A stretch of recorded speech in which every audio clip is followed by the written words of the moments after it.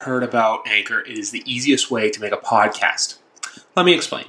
It's free. There are creation tools that allow you to record and edit your podcast right from your own phone or computer. Anchor will also distribute your podcast so it can be heard on Spotify, Apple Podcasts, and many more podcast platforms. You can make money from your podcast with no minimum listenership. It's everything you need to make a podcast in one place. So download the Anchor app or go to anchor.fm to get started today. We're hitting a milestone today, folks. This is episode number 160 of YWC Football Talk. As always, sponsored by BetStamp. For the best odds, shop for odds on BetStamp. Ontario, April 4th. Look out. Well, anyway, guys, look. The NFL is just the greatest reality show on TV. We got a lot to cover. We got broadcasting news. We've got player trades. We've got new faces and new places.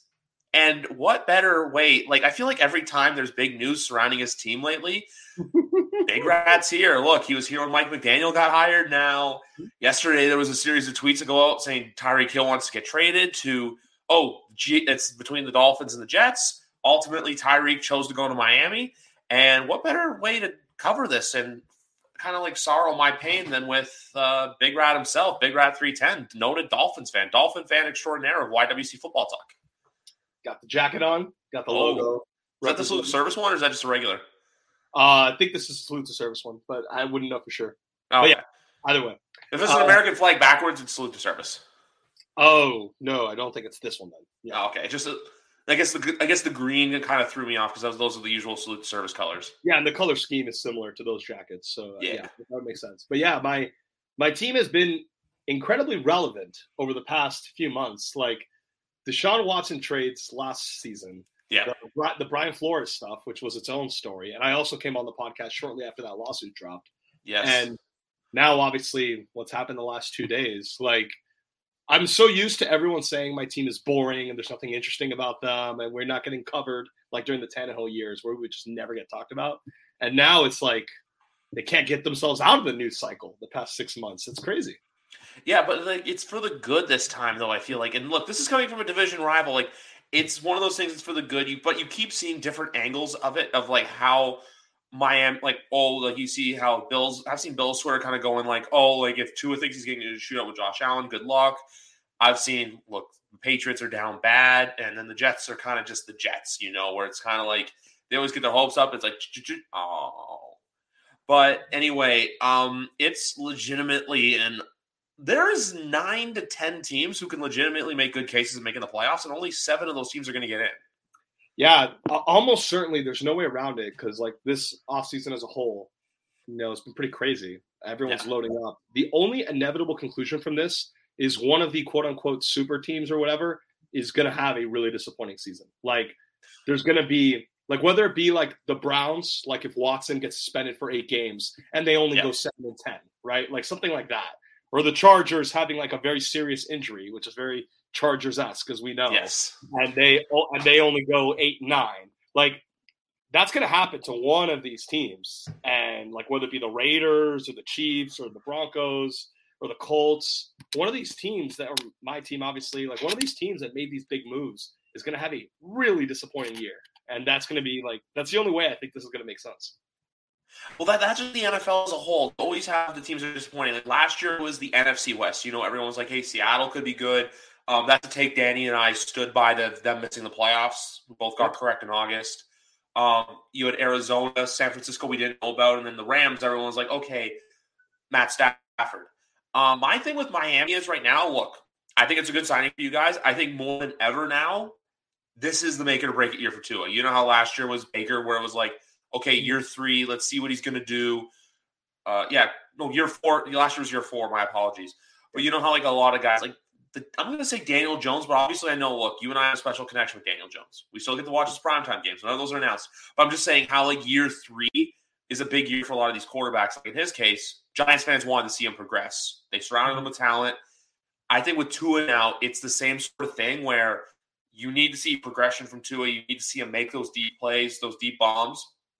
Because if not, that's when the whole, quarterback carousel is going to start spinning again. And I feel like the Miami media is truly, truly going to pick up on, hey, do we need to get a change? Do we need to make a trade? Obviously, look, you had Danny sparking let's start the Kyler Murray to Miami rumors, which I still think the Arizona Cardinals will get an extension done sometime before training camp.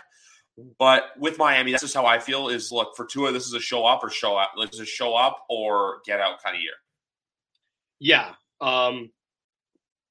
It's a big year for Tua. That goes without saying. I think more important than actually playing well, I think is going to be playing a full season. Or at least something close to it. Like if he plays 16 games, I don't think anyone's going to care.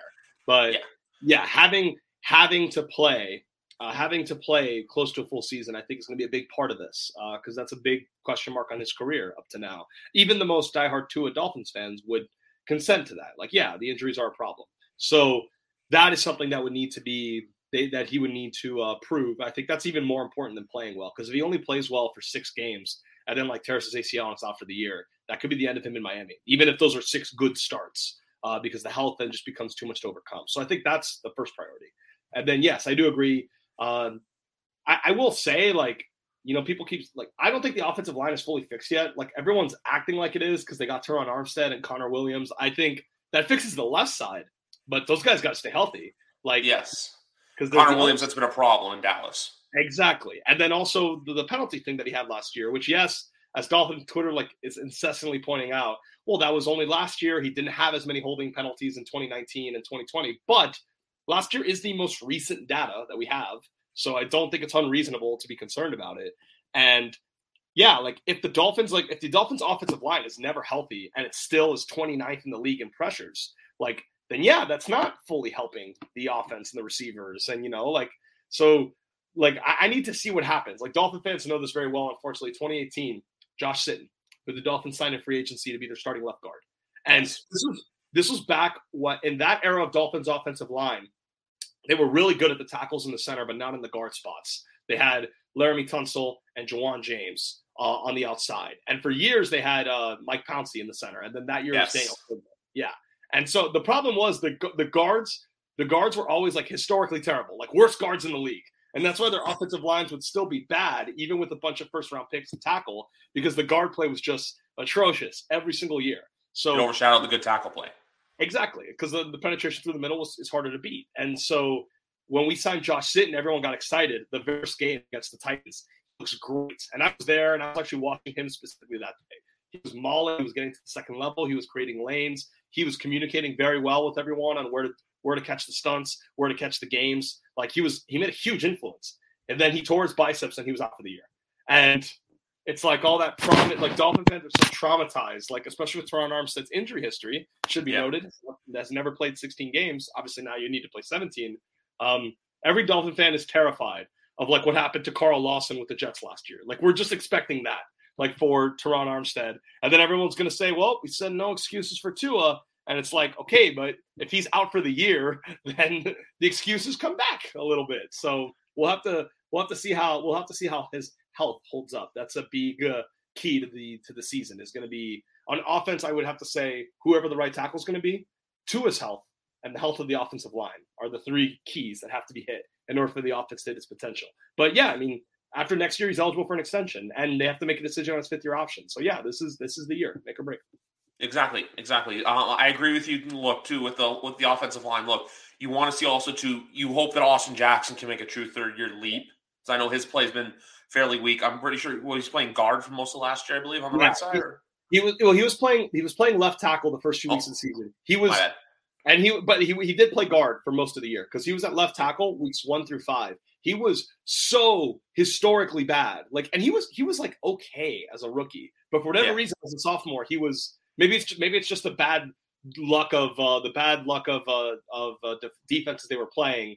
You know, when they played the Bills, and the Bills had like for whatever reason they perfectly knew what Tua's snap count would be each play because of the timing of the RPOs, and so their DNs would just crash off the edge, destroy the offensive line. Then they played the Raiders the next week. That's Max Crosby and Yannick Ngakoue. And then they played the Colts in their defensive line. And you had Darius Leonard coming up outside against Austin Jackson a lot. So he wasn't just bad. He was like so historically bad. They instantly moved him to left guard because they were so terrified that like the season would not be functional if he was at left tackle. That's how bad it was. But he was okay at guard. But now obviously left guard is probably going to be Connor Williams. So he's either going to have to move to the right side and play right tackle or right guard or be a backup. So the hope, I'm sure the front office is rooting for him to win a right tackle job in training camp or something. And then we'll have to see how he does on the right side and see if there's any progress. Exactly, because if he does lose the job in training camp, it just looks like an even worse of a draft pick. You want him to succeed. If you're Chris Greer, you want the best from Austin Jackson in 2022. Yeah, but they rightfully, they can't the season on that. That's why they had to turn on Armstead. Like in a perfect world, you give him another chance to be the left tackle. You drafted him in the first round. That's what you wanted him to do. But the season is so important for their quarterback situation. They just can't risk it, and that's why they had to give Armstead all that money. And look, they're fine with Ajax being on the offensive line, but they could not risk him being a left tackle again. So we'll have to see how he exactly. does. So that's why you bring in someone. That's why for a lot of times, guys, that's like even why last year. Look at what I know. Kansas City drafted really well with Trey Smith and Creed Humphrey. That's the reason why Tyler Linderbaum's really high on people's draft. We'll get into. Trust me, Big Rat's here tonight. He'll be back before the draft. Don't worry about that. And then Trey Smith would also do. That's why they went out and traded and gave up their first round pick for Orlando Brown because they knew they needed help on the line. Paid the big bucks to get Joe Tooney. So it's the same sort of system with you guys and Teron Armstead and stuff. Like I spoke to my dad, who's a Saints fan, as many of you know, and he basically knew. Look, he wasn't going to get that money from the Saints. That's why he went somewhere else. Like I got asked tonight, why did the Pats let Ted Karras walk? I thought he was good. Ted Karras last year, left guard, was playing really well. He just earned his payday, and he knew he was not going to get it from the Pats. That's why he went to the Bengals, because the Bengals had the money. And look, that's an attractive spot now with Lyle Collins, Alex Kappa, and now Ted Karras. That's a beefed up offensive line. And hopefully, too, they get a fourth-year jump from Jonah Williams. Yeah, the Bengals did a really good job in that department. And I think fans, I think it can, and I think you would agree with me on this. It makes sense when franchises are in different places where they could prioritize things that other teams would not. So the Patriots, rightfully, they've been kind of tight with their dollar this year after how much they spent last year. And they're like, look, Ted, you're good, but we're not in the place where we want to overpay for you right now. The Bengals are a team where, if the offensive line is better, we might win the Super Bowl. So we don't care if we overpay. And the Dolphins, it's reasonable to ask. The Saints are a good organization. They've had Armstead for 10 years. If they aren't going to give him that money, why should the Dolphins? The reason is because 2022 is so important for the Dolphins' future. They overweight the next year than they do down the line because they need to get certainty at quarterback. And also Chris Greer's job might be on the line. So they're going to weigh 2022 more than other teams are. So they'll pay more for Teron Armstead. They'll pay more for Tyreek Hill. That doesn't mean the Saints are in the wrong or the Patriots are in the wrong. It's just all these four teams are in different places. And when you're in a different place as a franchise, you make different financial decisions. Exactly. Like the Saints and the Patriots, you could argue are in that. I hate that we're in this place, but they're both in that. Sorry, my phone's going off. Oh, my Apple Watch, excuse me. Both of them are in that purgatory. Saints, Patriots, both teams. And I will say this, even though I'm not the team that much, I'm not counting the Patriots out of being in the playoff mix. I think they have a very good chance to catch a wild card spot. I know it's March 24th, but I'm conceding now. The Bills will probably win the East. It'll be between, I think, you and I for second and third. And then, look, I'm not bullish on Zach. I just still think he really needs to take that leap before I truly, truly buy in. Where it's like I've seen the car get test driven. Now you want to maybe take it for a second test drive, or you really want to think about committing to it before you buy the car. That's me with Zach Wilson. But the other thing is you have Dolphins who are in a prove-it year. We got to make the playoffs. But then you have the Bengals. Yeah, you know what? They got a window to win. They're going now. That's why even the Chargers went out, gave all that money to J.C. Jackson, traded for Khalil Mack. Yep. Trying to think. Oh, also that's why they paid Mike Williams as well. And Tom Telesco or the Spanos family finally let Tom Telesco spend the money. So it's different teams in different positions. Even though I still say the Chargers aren't I don't know if they're in a win now position, but I feel like they're in a look. We got to make the playoffs, and we really have to show improvements on last year. Yeah, because I think the Chargers, the Chiefs, they're paying their quarterback a lot of money. The Dolphins are not paying their quarterback a lot of money. The Chargers are not paying their quarterback a lot of money. So they can afford to, in the Dolphins' case, overpay for Tyreek Hill. In the Chargers' case, overpay for Khalil Mack.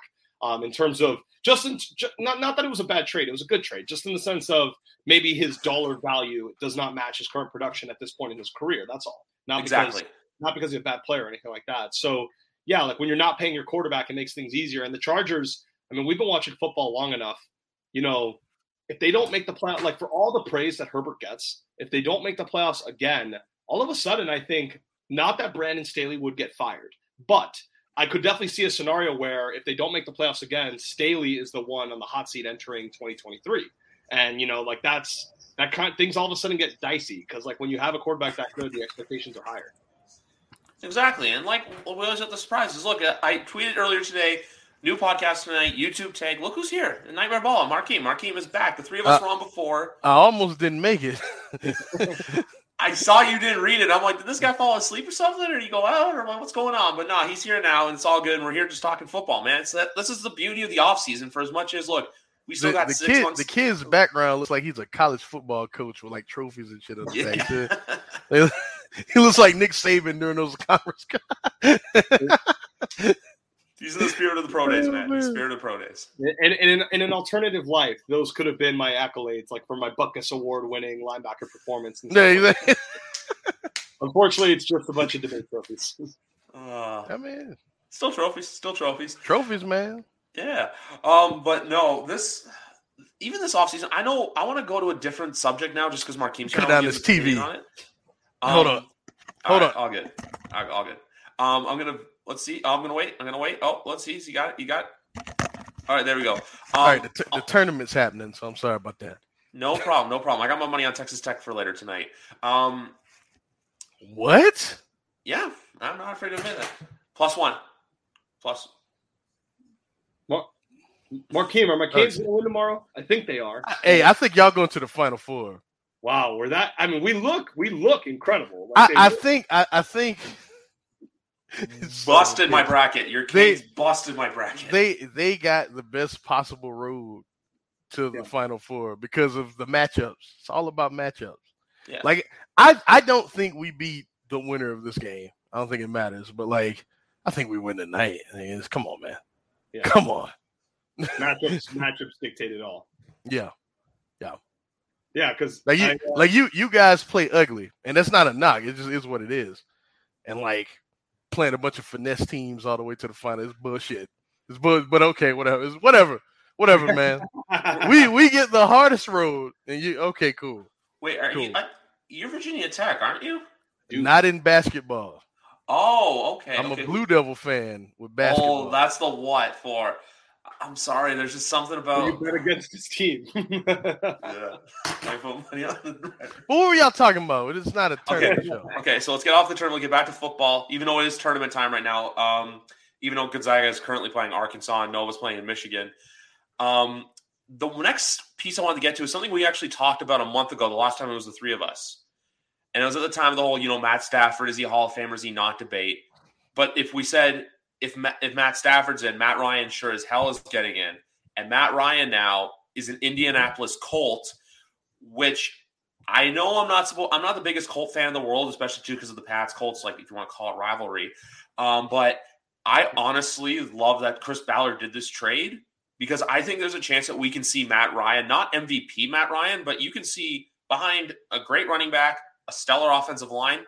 Maybe get him a couple more receivers, get him another tight end. I like Mo Alley Cox, but I still feel like Mo Alley Cox isn't like upper echelon tight end. You want to get him someone who could potentially be that.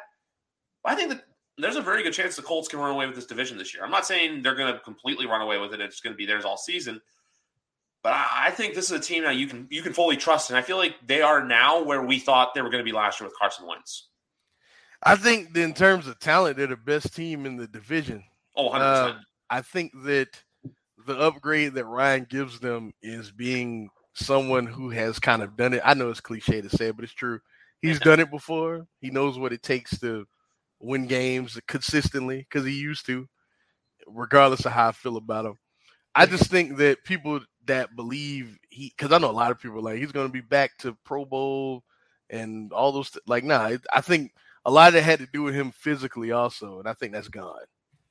But his mind, will get them. He won't lose them the amount of games that Carson Wentz lost them. It just won't be the same. So yeah, like talent wise, they were the best team in the division last year, talent wise. They had the most Pro Bowlers in the league, I think. The Indianapolis Colts, a team that didn't even make the playoffs. So yeah, I don't want to say lazy, but like the argument that everyone makes that's very cliche is Brady switched teams, Stafford switched teams. This could be, very similar situation. Like really loaded roster, held back a little bit by its quarterback. Like, is this the next one to win the Super Bowl like those guys did? Just because it happened the last 2 off seasons in a row doesn't mean it's guaranteed to happen again. But they should at least make the playoffs. They've made the playoffs 3 out of the 4 years Reich has been there. And yeah, I agree with Markeem. He's like his mobility is shot. Not that it was ever that good. I recognize it, but now it's like particularly bad. Like if the arm's cooked too. His arm is cooked. Yeah, exactly. But hey, Philip Rivers' arm was cooked too. He was just so mentally advanced when he was in Indianapolis. He could like just always know where to throw the ball, even if he gave the DBs like any edge whatsoever. They would obviously get in the way, but he just mentally knew where to go very, very quickly.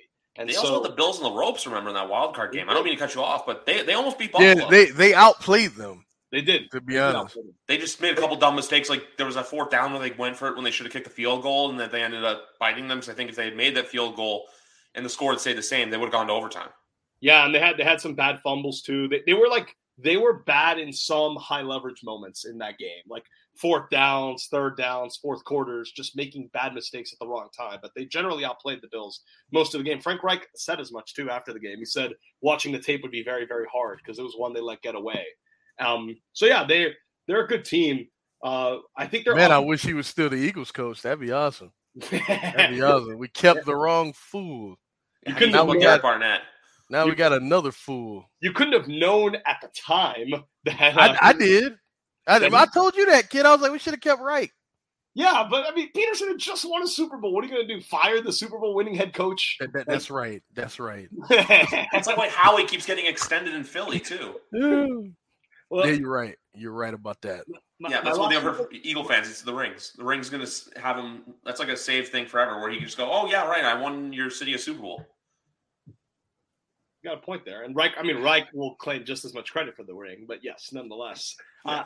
The one thing I'll say, he deserves 90% of the credit. Yes. For that.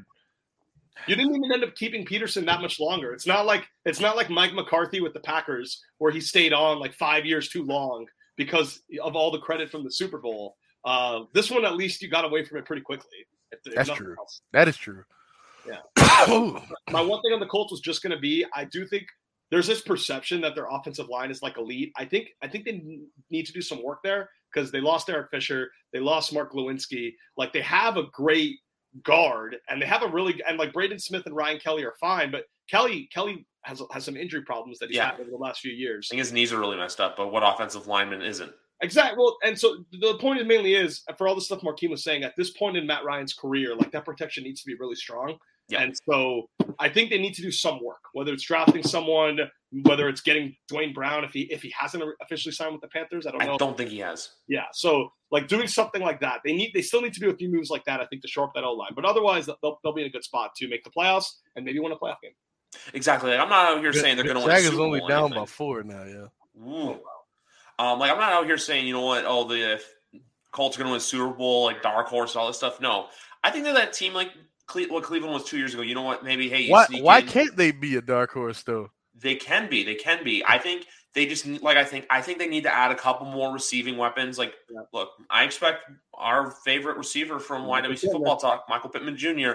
He's like that might be a good connection because remember Michael Pittman was finally starting to show flashes last year of what he can be, what he was at USC. And then the other thing too is, look, they just lost Jack Doyle to retirement as well. And Mo Alley Cox, he's good, but he's not great. I think if you can bring in another tight end and then maybe add a receiver in the draft, not even in the first round, if you can get a guy like later on, like the Lions did with St. Brown, that can help and go a long way too. And I think one of the lessons from the Super Bowl, we've talked about it on the show before too, is that usually you need 2 guys in today's NFL. Yes. Like you saw that with the Bengals and with the Rams. Like adding OBJ for the Rams was such a big deal, especially after they lost Robert Woods. So, because you don't want, like, it's just so easy for defenses to either shade their coverage or double someone, etc. You need 2 guys to win. So, you would want them to have another reliable option. You don't want like, Mo Alley Cox to be the second most important receiving weapon in the offense. I think that would be that's why I think the Chiefs will be around 500 all year this year. Oh, spicy! That's my hot take. The Chiefs thing, Mahomes is. That's why I think this year is such. And I know Big Rat, we hate them. I think if Buffalo doesn't win this year, it's going to be really hard for them to get Absolutely. There's no excuses. Allen's contract There's kicks in no next year. fucking excuse. They need to at least get there. They need to get – if they don't – I don't want to hear about this team if they don't get to the Super Bowl. It is set up for them to get there. They should have the best record in football and make the fucking Super Bowl this year. It's set up for y'all to do this. For them to do this. I ain't Well, yeah, with them, yeah. And them. Don't associate me with them. I live close to there. As soon as I saw that trade, I was like, the Bills better make the Super Bowl. What, the Von Miller signing, or is there a different, what trade? No, the Tyreek Hill trade. Oh, the Tyreek Hill trade. Right. Yeah, because I was on here the other day. Yeah. The Von. Let's talk about. Yeah, you just signed Von Miller, who is obviously not 6-year deal, and he's 30. He's turning 33, I think, today or tomorrow. Yeah, but we know it's a 3-year deal realistically. Yeah, there's fake money on that 6-year, $120 million contract. It's like the Taysom Hill deal that he signed last year, that 4-year, $140 million deal. Yeah. I still think that with Buffalo though, where. Look, I know they whooped our ass in the playoffs, but their season was viewed as a disappointment because they lost to Kansas City in the divisional round when they were Super Bowl or bust. I'm hammering the table on this now. That's my take. If they do not win the Super Bowl, it's going to be very, very hard for them to get back. Because look, Allen's contract's kicking in. Mahomes' cap hit was $7 million this year. It's going to be 30, I think 36 or 37 this year, 38 next year. That's why decisions like this had to be made. And that's why, and I'm going to toot my own horn, the Patriots dynasty is always going to be remembered for being great because of Tom never taking big money. Yeah, and Belichick getting out from those contracts before they kicked in every time. He did it every time. But rare, sometimes he kept certain guys, but for the most part, he's like, we'll find somebody else. It's okay. Remember, he dumped Lawyer Malloy for nothing when he was a team captain the year before because Rodney Harrison impressed him in training camp. He was the best safety in football. He was like, get out of here. And I saw like Greg, like your boy Griff, Greg Bedard. I was reading one of his, like, to Marking's point, like part of their success is the financial competency. Like they would never, like they also never gave Asante Samuel another big contract at the end of his Patriots tenure. Same with Chandler Jones. Same with, Collins. They got rid of very quickly, who ended up not warranting a big money deal, but people thought so at the time. Trey Flowers too, right now, who could probably come back. It was like right with the one of the only exceptions was Devin McCourty. That was the guy he would not let walk. Famously, like on the phone, like offered him another contract. But yeah, they were usually good about that. There are certain guys. I'm going to say that quickly. There are certain guys who are just built the mold of the Patriot way. Devin McCourty's one. David Andrews. I know Dante Hightower's probably on his way out the door. I don't expect him back. He's getting older. He's been having some injury issues. Matthew Slater too. There's certain guys where, look, when you think Patriot way, you think of those players, and that's where Devin McCourty comes to mind. Like Devin McCourty took a nothing deal to stay. He signed another 1-year deal. I think it's up to $9 million that he can make this year. So it's not one of those things like, what was I going to say? It's not one of those things where they're looking for big money. It's just one of those things where they buy into the Patriot way and they're buying what Belichick's preaching. Yeah, but no, that's my big thing with Buffalo. But with Kansas City, I'll say this: I like the Juju signing before Hill left. I like that signing just because he can be that check down guy. Maybe be a flex fantasy player, bench fantasy player. But yeah, with the NFC, let's talk AFC West. Let's talk AFC West. Who's the best team in that division right now? You tell me Russell Wilson's healthy. I don't know. I don't know if you guys saw this. Can I actually get you off for a second? I don't know if you guys saw this today, but their stadium caught on fire. Oh, I didn't see that. Yeah, if you go to Denver Fire Department on Twitter, there was a few rows and a couple boxes that got burnt out. Oh, that's a bad omen. Then never mind. Forget what I was saying. I just look, maybe this is kind of dumb because I'm relying on history instead of modern day. There is part of me that just can't bring myself to expect the Chargers to do well because I just remember for much of Phillip Rivers' second act, it felt like we would do this every summer. The Chargers look really good on paper, then the injuries would happen or the weird coaching decisions and they find stupid ways to lose games. It's just and that's still the case. It is. Still the case. They're for all the hype they got early last season and that Brandon Staley got early last season, ultimately it should be viewed as a disappointment. I think Dan Wetzel from Yahoo said that Brandon Staley, in his opinion, did the second worst job of all the new coaches aside from Urban Meyer. Not that they were close. Obviously, Urban was way worse. That's historic. Yeah, historically bad.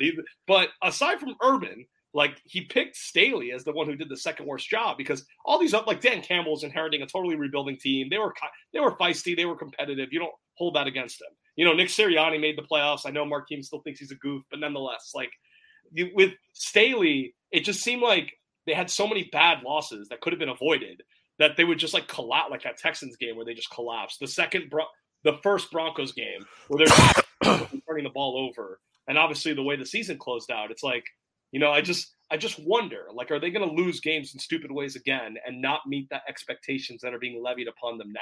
So and I think they went the whole year without a signature win. Yeah, usually. Yeah. With the exception that I guess when they beat the Chiefs, but that was it, and that was early. And even they got their asses kicked. That's when the Chiefs were struggling. Yeah. That's the thing.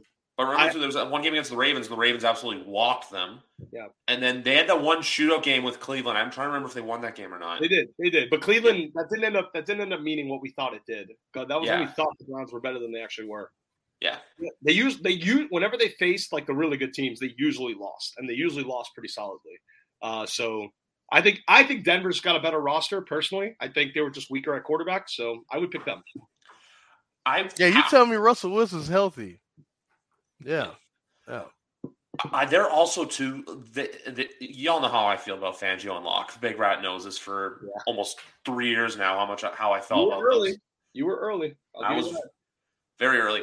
I will say this though. I think they may regret giving up Noah Fant in that deal. That's the only thing I'll say.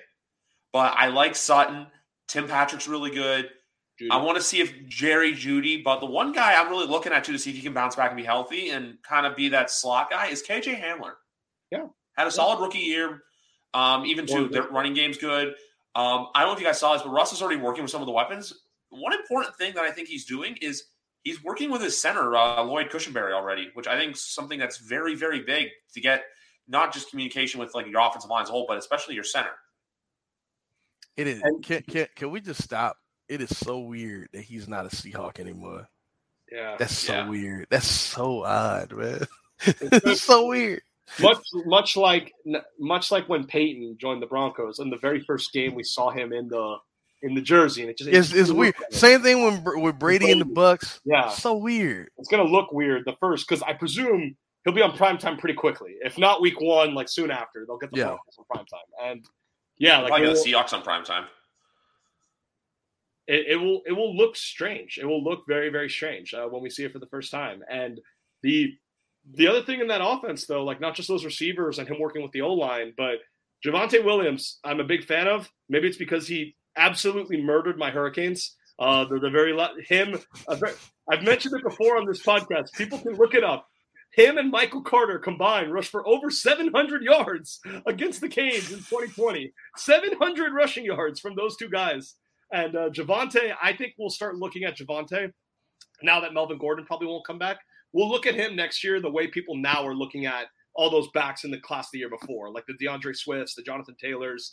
Maybe I'm not saying he's as good as Taylor, but I think he can be in that tier of like the next like young stud backs that we'll see pretty soon. Taylor, by the way, is my RB1 for fantasy for this year already. I know it's only March, but if I had the first overall pick, I'd probably go him just because he's reliable, and I'm done with Christian McCaffrey for fantasy football. With the Broncos, he can't stay on the field. He derailed in my league. I traded up to get the first overall pick, which I never do. But this year, I remember at the time I think McCaffrey is uniquely more valuable than the other top running backs this year because of all the ways he's used on offense. Yeah. And I traded up. I actually swapped draft picks in a later round, and it just destroyed my season. So yeah, never again. I knew this would happen to McCaffrey though, man. Like he got beat up so much when he was young. And then he came in, he was really good. I was like, man, how long is this going to last? And now he can't stay on the field. Yeah. Oh, the other thing with Denver, too, is I want to see what Patrick Surtain does in his second year. He was a very, very underappreciated rookie defender in his first year. Just I feel like Michael Parsons had too much of the hype. Yeah. But Surtain showed a lot of promise. He did. And ball skills, too. Wasn't just good in coverage, but making the big plays, getting the interceptions. Like, he's a talent. Yeah, exactly. They also do have some talent in the linebacker. If Bradley Chubb can stay healthy, that's a big one, too, because Chubb's been having some injury issues. That team has no real weakness, man. No. If you really think about it. The one team, I don't know why I'm kind of bullish on still is Vegas. I don't know why. Well, I mean, it's like, fair to they just got Adams. They already had good receivers. Like they were kind of missing exactly him. Like he unlocked. Now it all makes sense. It's like now you have Renfro in his spot. You have Waller in his spot. Now that you have that dominant number one alpha that they kind of wanted Brian Edwards to be, or what Zay Jones was at times. Now Adams kind of complements the rest of the wide receiver core. It all looks very nice. And, they have coaching, man. Coaching. Yeah. That's my thing, man. Like, I'm sorry. Like, I know, but in the NFL that matters, man. Like, coaching, it's so important in the league. It's so important. That's why I'm bullish on them. I know McDaniels and Ziegler have come in from New England. They've brought a shitload of Patriots and they've been trying to recruit so many former or current Patriots to go there. They signed Deron Harmon today. Yeah, they signed exactly longtime Patriot. Then he went to Detroit and Atlanta. Now he's in Vegas. Jakob Johnson, Brandon Bolden. There's others that are just escaping my head right now. But for me with them, I think it's ultimately going to be how Derek Carr plays. I think if we can see, I don't think we're going to get 2016 Derek Carr, but if we can get to something close, this team will make the playoffs. I think if not, who knows? It also chooses the other thing. I think it's going to come down to their offensive line. And I think I've been a longtime Carr skeptic on this podcast. I thought, I will say, since I've known you, he played well last year. He genuinely played very well. Now, my concern is you give him a big extension, which is what everyone says they're going to do because they just extended Adams, and they're supposed to be like a package deal. Crosby also just got a huge extension. Is this going to be like? I mean, in 2016, Carr played very well. He got the 4-year, 100. Yeah, that's a good point. Yeah, and then the next few years, his play tailed off. So I wonder, like, is there going to be? Was that just contract year Derek Carr, or is that something we're going to see year after year after year after year? And it's a good team on paper. They went through a lot of adversity. I do think, this is kind of a fucked up thing to say, but like all the shit they went through with Gruden and Henry Ruggs, it almost like created like this rallying cry for the team. They genuinely became a mentally tough team, like going through all that. Like that's usually what happens. Yeah, like shit like that happens. Either you get tougher or you crumble. Exactly. And they grew and they rose above it, and they deserve a lot of credit for that. But it's just hard, Griff, because the rest of the teams in the division got better, with the exception of the Chiefs, but the Chiefs destroyed them last year. Yeah. And the other problem is they last year got a little lucky in some of their games. Like they deserved to make the playoffs, but they were one of those teams like the Browns the year before, making the playoffs with a negative point differential. My Dolphins are experts in that. And whenever they do that, they take a step back the next year. The Browns did it in 2020, took a step back the next year. So that's my concern. Did you ever talk about Watson? I missed that show. We have not talked about that yet. I did record on Monday with from Sportsnet up here in Canada, Andy McNamara, who is a huge Browns fan. But the one thing I want to make quickly on I have a point to make, and I don't know how messed up this is, but imagine how good that roster would be with Henry Ruggs. If you have Adams, Ruggs, Waller, Renfro, like that's insane. That's nearly comparable to what Tampa had in 2020. It's such a damn shame that such a tragedy happened and that his career's over. Yeah, in his life, pretty much. I just wanted to bring up that point with Henry Ruggs. Just thinking about it's like what I think too about the what ifs. Like, what if Aaron Hernandez didn't kill Odin Lloyd? It's a really dark place to go down to, but there are those what ifs you think about. Like you had some people that really thought that Aaron Hernandez was better than Gronk. I think there was a lot of people in New England. A lot of people felt that way. I mean, I thought they all were crazy, but a lot of people felt that way. I mean, so he was good though. He was really good though. He was good, but I was always on the side. Gronk was the better tight end. Like the people right now, and I want to say this about Kansas City. I think this year's going to be a big year for all the people out there who are saying that prime Travis Kelce is better than what prime Gronkowski was. Wait, hold. Have you ever seen this? People believing that. Yeah, people are saying that.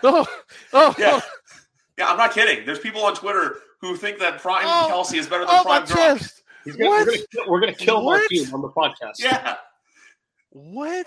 There are people that really feel this way? Like, I think it's mainly Chiefs homers, but there's a lot of people I think that prime Kelce is better than prime Gronk, and those people are wrong. That's insane. Prime Gronk may be the best football player to ever live. Certainly the best. Yeah. Oh, man. Oh, if he didn't get injured, if he didn't have all those injuries, he'd probably be the best tight end in it. Or he's probably going to be. But he's definitely going to be top 3 by the time he officially retires for tight ends. Yeah, those people are nuts. Like no, he is I don't care. He is the greatest tight end to ever live. Yeah, there's people like him in his prime. No tight end has ever had average yards per catch, the amount of touchdowns, the impact, the offensive impact. Nobody's close. Nobody. And I've seen Sharp, I've seen Gates, I've seen Gonzalez. I've seen them all. No, no. It's like a tier. There's him, and then there's everyone else. You know, Shannon Sharp, there's two. I just want to say something with him quickly because obviously I know more of him because of his television time because I was still a kid when his NFL career was finishing. But with him, one of his favorite sound bites from on the field for me, unfortunately, comes in a game when they absolutely whoop the Patriots. When he calls the phone, he's like, call the National Guard. Yep. I was like, oh, this is hilarious. And I realized, I looked at the score of that game and I realized, oh, geez, they just kicked the Patriots' ass. And I'm like, I don't like that anymore. That and then the Ray Buchanan one in the Super Bowl when the two of them got into it. Like if you throw in all of like Gronk's offensive numbers, add to the fact that he's one of the best blocking tight ends to ever live.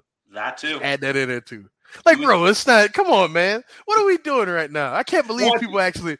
What? People are saying this. I'm on. You know me. I'm a Gronk guy. I'm a Patriots fan for fuck's sakes. It's insane. Continuing the trend of the whole like. That's why like all those people who say, well, Tom Brady never had that many receivers to throw to, despite the fact that he had Randy Moss. Like, you would rather have Gronk than literally every non-Randy Moss receiver over the last 20 years. Maybe even Randy Moss himself. Like that's why that argument. Hold on, calm down, kid. But yeah, I get what you're saying. I'll go back. Every non-Randy Moss receiver, you would rather just have Gronk instead. And yeah. Oh, speaking of receivers, with the whole Patriots and Belichick just letting guys go for nothing, and then eventually they come back. Deion Branch is another one who's a Super Bowl MVP, mind you. Yeah, I forgot about him. Wes Walker, another one. Who's the current wide receivers coach for the Miami Dolphins. Oh, yeah, baby. With Tyreek Hill. It's going to be awesome. That's going to be something. But no, we can get into Watson. Look, I said this on Monday's show for those of you who listen to that one. I'm going to say this again today.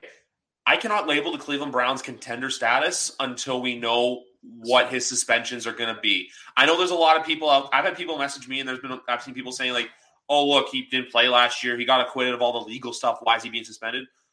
Look, Ben Roethlisberger got acquitted of his sexual assault charges, still to serve 6 games. Zeke 6 games. I think they truly learned their lesson from the Ray Rice debacle. From how they just 2 games, here you go, and then the video came out, and then that's when they really started getting firm with suspensions. I feel like with him, this has, and also to Antonio Brown was 8 games. I know there's a little more to that than the others. This has to be a 6 to 8 game suspension. And if Jacoby Brissett can come in, and Big Rat, you and I know what Jacoby Brissett's capable of. If he can lead them to say a 4-4 or like a 5-3 record, yeah, I'll give him a shot at the playoffs. But I'm saying he's going to get suspended for 8 games, just throwing the number out there.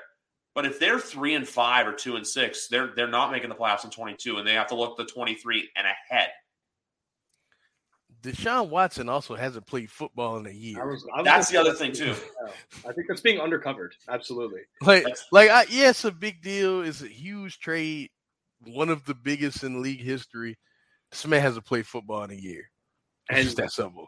And not even this is different from quarterbacks like Dak Prescott 2 years ago, whatever. When he broke his ankle in September and didn't play the rest of the year. Dak Prescott still played 4 NFL games. Dak Prescott still played in all of training camp. Deshaun Watson was not throwing to his. He was chilling at home.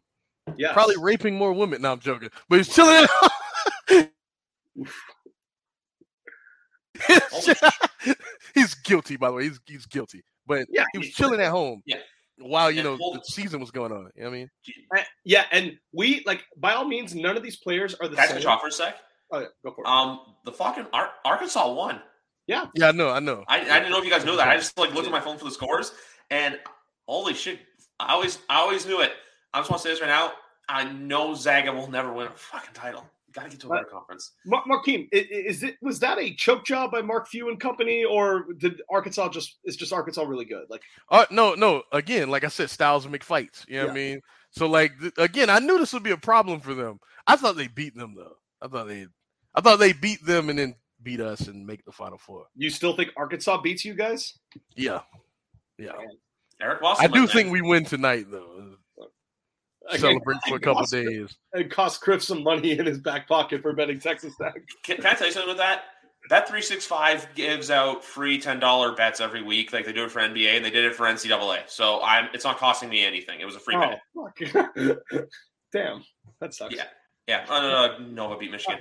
But no, back to real quick. Yeah. I'm tired of Paulo Banchero not realizing how good he is. He plays like someone who doesn't believe they're as good as they actually are. That dude's incredible. Someone needs to just shake him like, man, you're the best player on this court. I was going to say he's the anti-Zion, man. He really is. Who'd they play? Who'd they play last round? It was Duke, Michigan State. Yeah, Michigan State. At the end, that was a good game until the last 2 minutes. And he, to Markeem's point, in the last 2 minutes of that, and we'll get back to Watson, I promise. He just March, baby.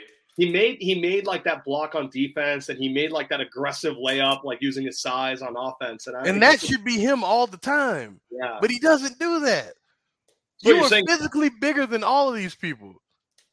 So you're saying Zion would like believe in himself too much? Yeah, Zion, when we lost, it was never because of Zion. You know what I mean? It was never because Zion is not feeling, because like I could rely on him to be him. You know what I mean? It would be other things that would happen. When we lose, it's literally because of Banchero. Like, brother, get into the game. You Hey, who's taking over for Coach K next year, by the way? Did they announce that yet? Or it's player. It's like one of his assistant buddies.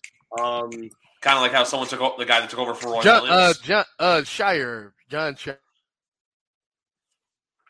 Yeah. Markeem is frozen. Well, that's good to know. We'll see what happens with the rest of the tournament, though. It's March, folks, so if we're going to interrupt you with March Madness coverage, that's why. But no, with Watson, I just want to get back to the point, too. Yeah, that's one of the biggest things with this whole thing. His last time playing football was New Year's, January 3rd, 2021. Yeah. Like that. And no. There's a big chance it's almost 2 years between games. It is not the same comparison. I don't mean to imply it's the same level of talent. But if you look, most of those players who took the year off due to COVID, a lot of them came back and weren't the same. And again, we're talking like Damian Williams, Albert Wilson, Hightower, like those guys. And I know Hightower was good early, but then kind of faded, obviously, down the stretch. Those are all like mid-level players. They're not the growth of Deshaun Watson, but these quarterbacks, like you're seeing Baker Mayfield getting throwing sessions in with like Cole Beasley, apparently, like yesterday and today, because he just wants to keep being in rhythm. He wants to keep being in the timing of his passing game. And for Watson, who hasn't thrown with many, if anybody, and now with the suspension too, and like Cam Newton, I'll just give a quick story on this. Cam Newton, when he did the interview for the I Am Athlete podcast, and he missed those games due to COVID, he came back. And one thing he said when he came back that really gave him issues was that it felt like he's new season, new team, still learning everything, COVID offseason, the Patriot system, notoriously complicated. He felt behind because every week of the NFL season, you move forward and you're building off concepts from the prior weeks. He felt behind personally as the quarterback because there was some stuff in prior game plans that he didn't know as well, so he wasn't playing. And he really thought that really hurt his development. So for a quarterback to just miss 8 weeks and come back in week 9, when your receivers and your tight ends and the game plan has changed a lot, and just to be thrown into that, I think that's not easy at all. And there's really no precedent of it. Ben only got suspended for a few games, or it was 6 games, right? Yes, 6 games. But Ben had been with that team before. This wasn't a brand new quarterback and a brand new team like this is right now. So, yeah, I think they are – and, the last thing I'll say on this is the comment of why should he get suspended because he missed last year. Andrew Brandt, the guy who has the Sports of the NFL podcast, used to be the top guy for the Packers, good personality on Twitter. He's been adamant they will not count that as a legitimate suspension. He made $10 million. He willingly chose to not play for Houston. In theory, he could have decided to play for the Texans at any point. He was never on the commissioner's exempt list. That's not a suspension. That is him making that decision, and he was still getting a $10 million check. He is adamant that's not going to count as prior suspended games. And nor should it. Yeah, it's a horrible PR look for the NFL too if they just say, you know what, he missed all of last year, we're not going to suspend him. It's a horrible, horrible PR look for the league. So they're going to do it like Zeke too. I know there's a lot of backlash for Zeke getting suspended because it was oh look, nothing really happened. You still got to suspend him. It's just the thing. You got to suspend him. That's the big thing. It's 22 cases. Like, what are we doing here? Like, and he's grand jury guilty. coming out. We're talking about a guilty man. Remember, Schefter got raked with the coals for that tweet that he had, basically trying to make him seem like a choir boy and everything like that. When in reality, no, some of the stuff he was doing was awful. And yeah, and if any viewer here doubts what we're saying, like, just think of it like this: the criminal court is innocent until proven guilty. We know that. Yeah. The civil court is not. The civil court is a preponderance of evidence standard, which means is there a greater than 50% chance based on the evidence that this happened? That is the threshold to determine punishment. The NFL is very similar. The NFL does not need to prove guilty beyond a reasonable doubt. The NFL just needs to convince themselves, is it more likely than not that something went down here? And very clearly you can do that in this case. So that justifies the suspension right there.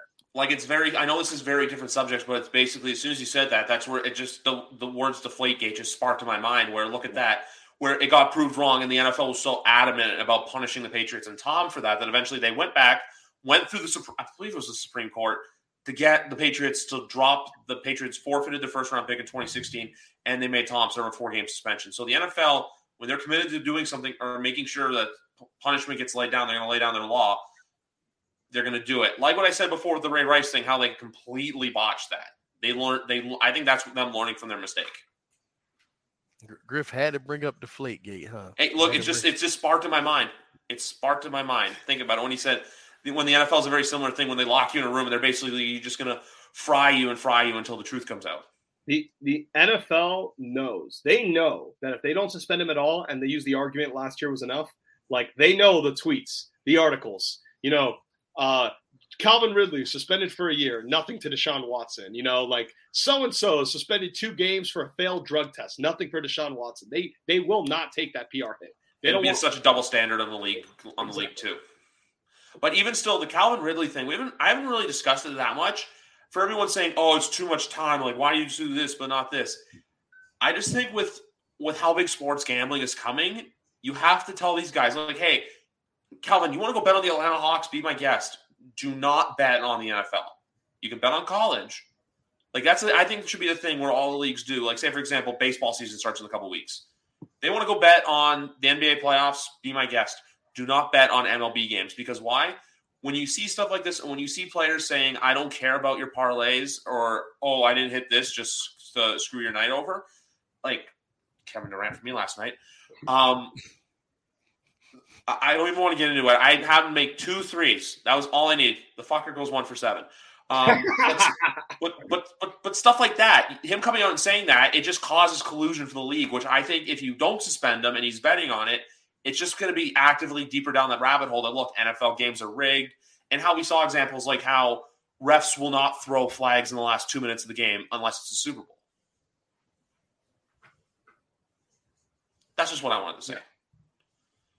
Yeah, one, like, these are the rules. Like, like follow the damn rules. Don't be an idiot. Like, even if, like, you don't think the actual, like, that's why I always, like, get into people who complain about drug suspensions and stuff like that. It's as much a test of your idiocy. Like, do not break company rules. It's not that hard. A lot of workplaces have that rule. So it's really, like, whether or not you care about the gambling thing at all, like, breaking a company rule should get you punished. But yeah, the NFL, that's how the real world works, man. Yeah, man. And to be honest, like, I do think the punishment should have been harsh. I don't know. I'm not here to say that a year or 8 games. Like, I have no idea. I can't compare those two things. But the NFL could not just given him a fine. The NFL cannot risk, with all the money they have tied up with DraftKings and FanDuel and their gambling partners, they cannot risk other players betting on games and creating that uncertainty with their league partners. That's going to cost the league a fuck ton of money. They had to come down hard. Now, maybe they could have come down hard with 8 games. I guess that's the generous argument from the other side here. But he had to be punished. And I think it's kind of ridiculous for anyone who thinks he didn't. Like, the NFL really had no choice in this matter. Exactly. It's one of those things. It's the same thing, too. It's more than anything, it's the integrity of the game and protecting the shield at the end of the day. That's even the Deshaun Watson thing. Protecting the shield. There's another topic I wanted to bring up to you guys just to see where you guys are at with this. And it's it has to do with not playing in a while, but all the Colin Kaepernick stuff that's coming up right now. I know it could be a very touchy subject for a lot of people, and like you don't want to say the wrong words just because of the situation and how he left the league wasn't exactly, it was a colorful situation. It wasn't the brightest situation. But do you actually buy into the fact that he could be a starting quarterback, or do you think it's just been too long to the point where it's been 6 years? Not anymore. I used to feel that way, especially when you had guys like Mike Glennon getting contracts and shit like that. Yeah. But like now, it's like, nah, it's been too much time. And I would say not as a starter, but what I will say is, can he still, earn a roster spot? Yeah, and absolutely. A good comparison for that is Josh Johnson, who was out of the NFL. I forget for exactly how long, but was out of the NFL for like 3 years or 4 years or something like that. He came back, and no, Josh Johnson can't be a starter, but Josh Johnson was a backup for the football team when they were the other name. He was a backup for them, came in, actually won a few games, and last year came in for the Jets off the bench, came in for the Ravens, played very well in both games, didn't win either game, but did play well as a quarterback, despite being out of the NFL for like 3 years or whatever. So, hell, if Ryan Fitzpatrick could be a fucking seasoned veteran as long as he was, Colin Kaepernick should have a job in the league in some capacity. It's crazy. A job, and the way things are in the NFL, like a job, and you'll probably see him play at some point. Like that's just how things work. Whether it's an injury, whether it's a benching, whatever it may be, you at some point see him come in and see what he can do. So exactly. I know we lost Marquine for a second. I don't know what's going on there. He'll come back. That's my thing too. I know. Look, if there's anyone to truly blame for, I'm just going to wait for him to come back here. If there's anyone to truly blame for why he wasn't signed, it truly is crazy, y'all. Sorry about that. It's all good. The one thing I was saying, Marquine, is if there's anyone to blame though for the fact why he hasn't been in the league, it's the owners. It's straight up ownership, because any GM could have gone and said, "Hey, we need to sign him." I still think that workout that he had in 2019, do you guys remember that, where he was at like a high school in Atlanta? How can I forget that, Griff? But then he wanted to go to another high school, and he said that they were like 32 teams are there, like 32 can sign me. I still think it's been too long to where he can be a consistent starter, but you know what? I honestly can see a chance someone takes a flyer on him in training camp where he can go and improve it. But then I just don't want him to, try to turn the tables and say like, oh, if it doesn't work out for him, like I'm not comparing it to Tebow, because I still think that was just complete bullshit of him getting a tight end opportunity to be a tight end. But with him, I think it's just if he gets cut, it has to be legit. Yeah, because what I mean. Yeah, it has to. You can't cut him for the sake of cutting him. Yeah, and the rumor, to your point, the rumor is the Ravens in 2017 wanted to sign him, but Bisciotti and the other owners were like, nah, we don't want this. There was another thing about that too, is that Baltimore is close to Annapolis, which is where obviously the Navy is based out of as well. And that was another reason why I heard about it. Why? It was because the huge military connection that lays there within that area. Yeah. And I think my team always has an argument for never signing him, because he made those Castro comments, and that is just never going to be accepted. They can't do that in Miami. No. You can't do that. The Marlins fan base got Ozzie Guillen fired like after one season, because all he said was he respected Castro's, not because he likes him as a person. He respected him because of the numerous assassination attempts that have been placed on his life and his ability to survive it all and still be a leader. Stupid thing to say, but he wasn't even saying he liked Castro, just that he respected his survival instincts, I guess. He got fired after a year as the Marlins general manager because of that. Like, it's just not acceptable. It's not acceptable down here. Wasn't half the reason, like, on another example too, with Daryl Moore getting fired after the backlash he got for supporting Hong Kong and then the NBA basically got like blacklisted in China? Yeah, China took down, and the Rockets had Yao Ming, like a huge Chinese superstar. They blackballed the NBA from being shown on television, and they closed down the NBA merch store in response to those comments. It cost the NBA a lot of money. That one little tweet by Daryl Morey cost the NBA like $500 million. Jesus. Which that's another topic I don't want to get into because we let that fun here. But no, but just back to the Kaepernick thing. If this was 2018, I could say, yeah, he's a starter.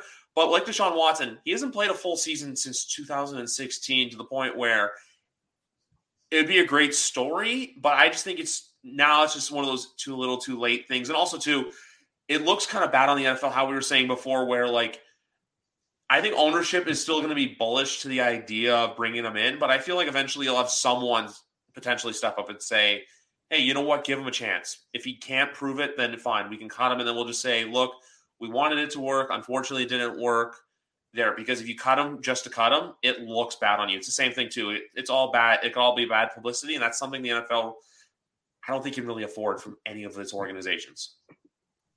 And bad publicity? You think they care about that? I don't think they haven't cared for 60 years, Griff. They don't care about that. You know what? Good thinking. They have not cared since the 60s about bad publicity. I'm just saying the league is its own. You know the backlash. Plus, do you guys remember the silly comments Papa John made years ago when he basically blamed the kneeling? Yeah, people weren't buying my pizza because of like what was going on in the NFL and like the whole. Because here's the thing too, where no, they weren't buying it because it's inedible. It's trash. Yes. Yeah, that's the one thing I've never. They have like a few locations up here, but even the locations up here in Canada apparently are trash. If I'm going to the States for chain pizza, I'm getting something else.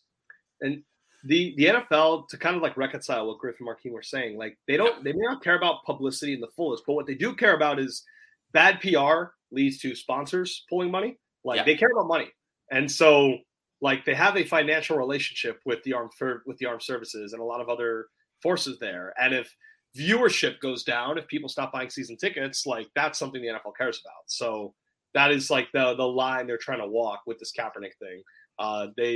Look, I mean, it's tough for Seattle because I think Seattle, like, they've been flirting with him. They could use him. They could use him, man. And the thing is, if they really believe in Drew Lock as a prospect, which, again, none of us do, but if they did, the problem is no one in their fan base is going to want Drew Lock to be the starter. Everyone is going to want Kaepernick to take over, and like, with good reason. And they may not want to do that because they may think it will create a toxic environment for Lock if they have any investment in him whatsoever. They're going to give a year into Lock, and we're going to be on here saying, Seattle, don't do it. Seattle, you're going to suck. Seattle, we know what he's capable of. They'll do it, and then next year they'll be a lottery team again. It's just I know the lottery doesn't exist in the NFL, but you get. But I get what you're saying. Yeah they'll be. He said a lottery team. Look, it's going to be like them and the New York Giants trying to vie for Bryce Young next year. Stroud, my boy, CJ Stroud. Yeah, who was throwing at the pro day today? I didn't get to see much of it just because that's the thing that sucks about working full time is that like I don't get to look at a lot of it. Why? Do you not? Well, Stroud sucks too. You're gonna tell me all my favorite college players are bad at football? I think that every quarterback in this draft isn't good. All of them. Is Stroud? Look. Is he the best of the trash? I guess. Look, and he still has another year. So if he like plays well for another year, because I like Bryce, but Bryce is small. Bryce is 6 foot 194. Like Stroud's got a little more oomph to him. I don't know if he has. Like, we know this, like, these Ohio State quarterbacks seem to always get overrated because of all the skill talent they have. But, you know, he forced Quinn Ewers to transfer. Doesn't that count for something? Ewers was like, fuck, I'm not going to get to play here, despite being the number one quarterback in the country. Is he Texas Tech, or did he go to Texas A&M? Texas, I think. I think he went to Texas. Yeah, Longhorn Nation. Hook him.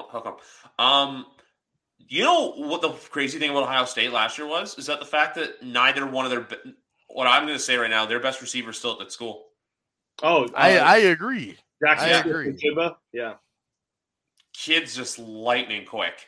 He had though, and I think he had the most receiving yards of all of them. I think he's only a freshman too, or a sophomore, I think. Oh, so he'll be coming next year. Hey, hot take. Outside from the lineman, I kind of think this draft is kind of trash.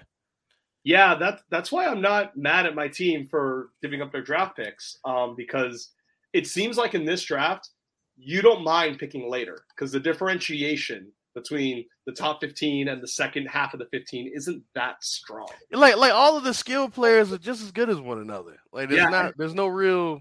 And there's a lot of them too. There's like 7 receivers that people like 8. You know, it's just why take, even though I like Treylon Burks the most, why spend a top 5 pick on him when you can get a slightly worse receiver but still very strong in the second round? Like I don't get it.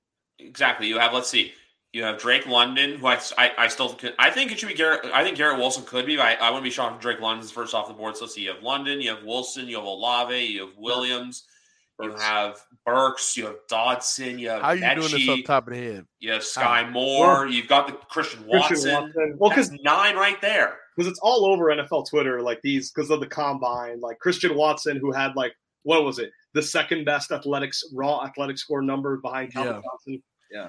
There's a couple other guys who I'm looking at more. I want to look more into. One is I think his name's Alex something. I think it was with a P, the wide receiver out of Cincinnati.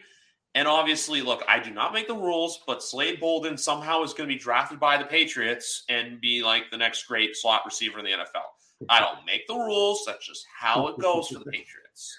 But Markeem, I agree with you. Like, look, for offensive linemen though, like, look at, I don't know if you saw the photo. They did a thing like where it's like Vince Wilfork, who's just, big belly, and then you have like lean ass Evan O'Neal, who can just block the shit out of anyone. Yeah.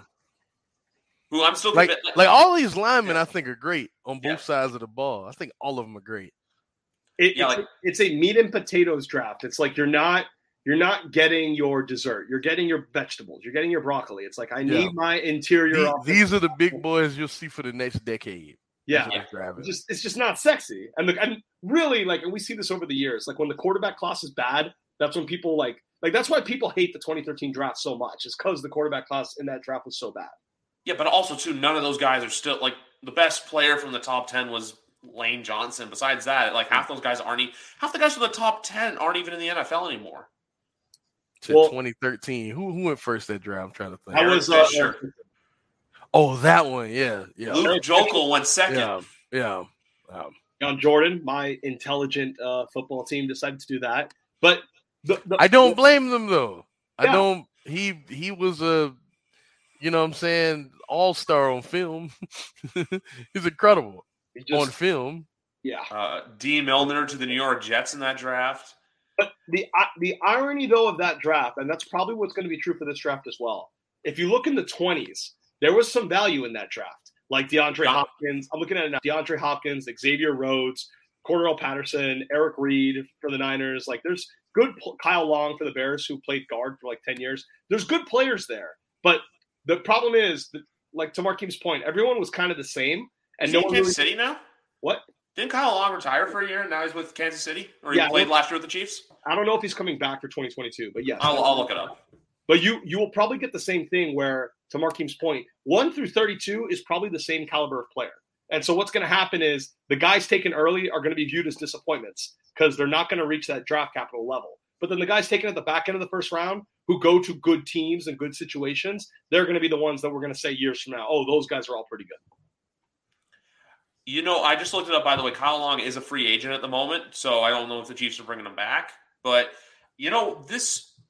I'm going to keep plugging my own podcast because this is my show. Last Monday, I had on from Arizona Cardinals podcaster Alex Clancy on here from Locked On Cards.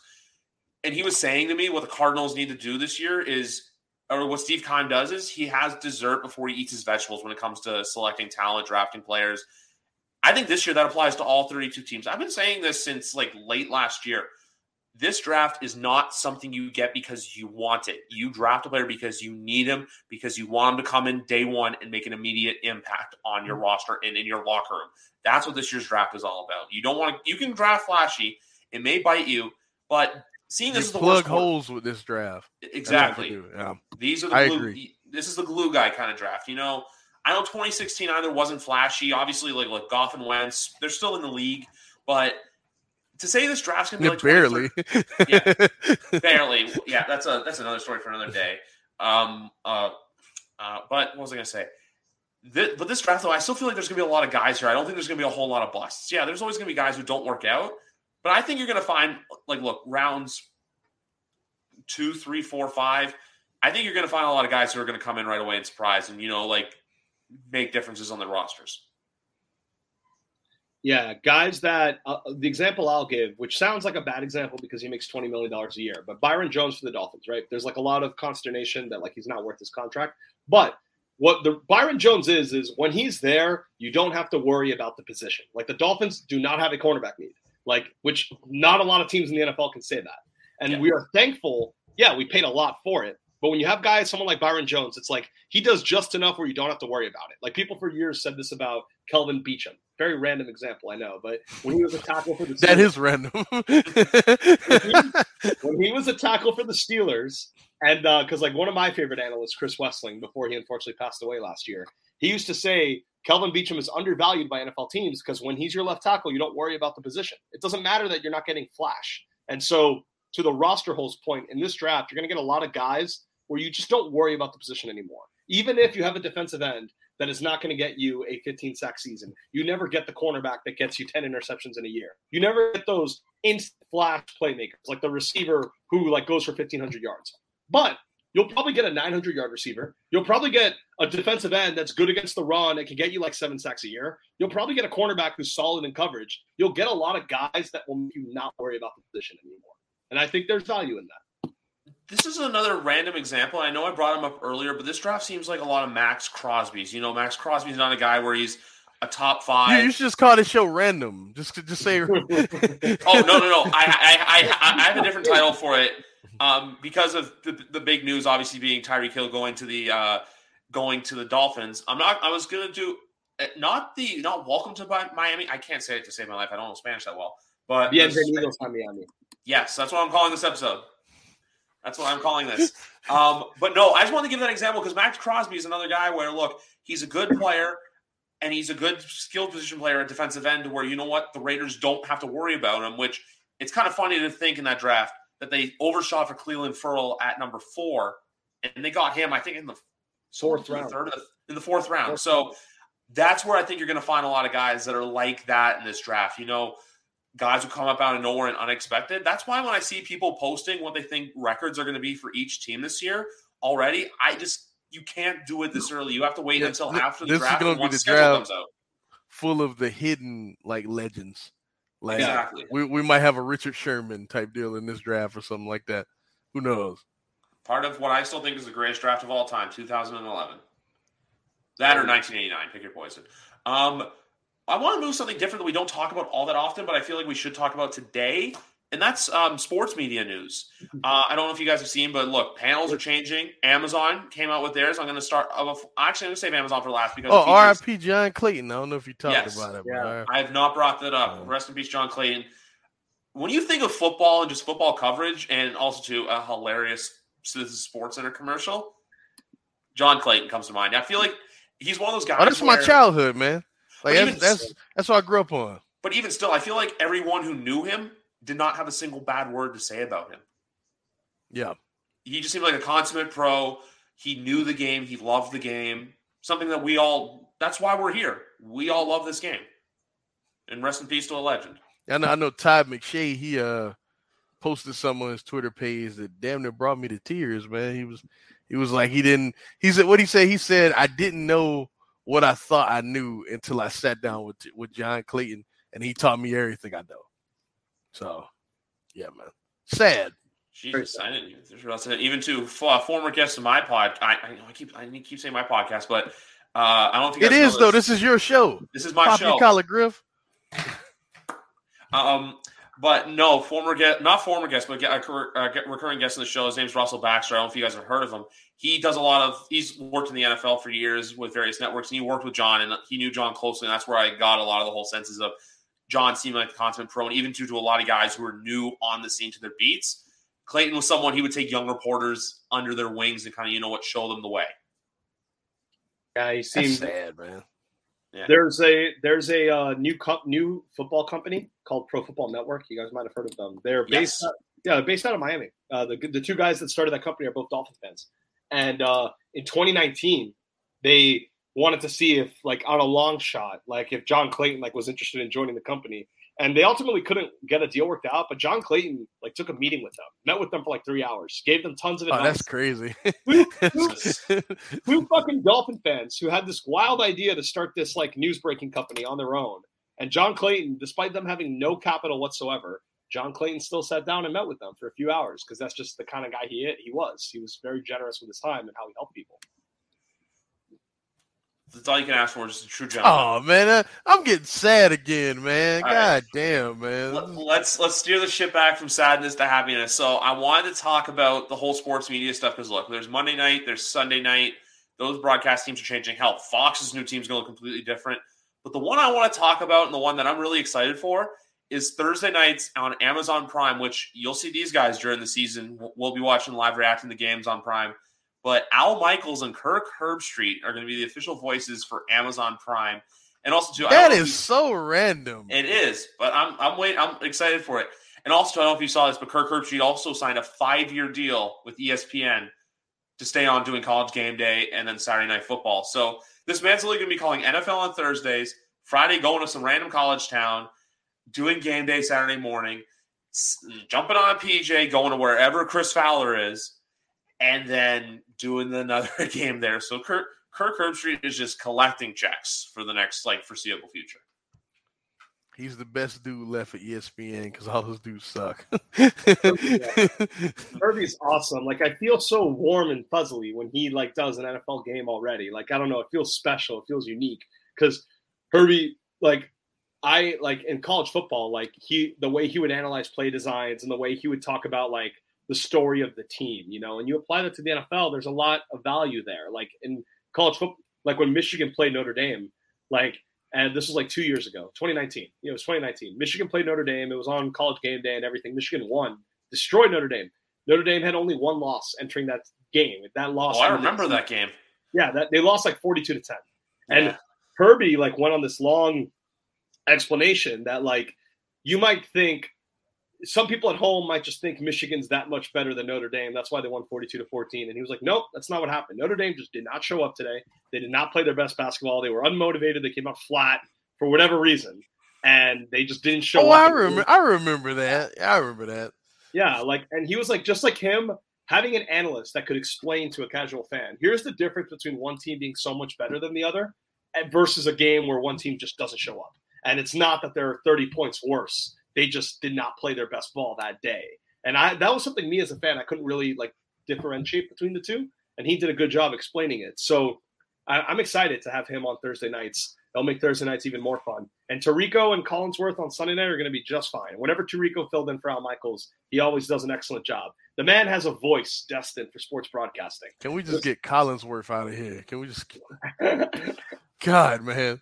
I'll point out the obvious for 3 hours. I hate. God, I don't know how big. I don't know how big a reader you guys are. Do yourself a favor and read this book. Out of the Pocket. This is his biography. One of the best books I've read. It's kind of old, ain't it? No, it came out last year. Oh.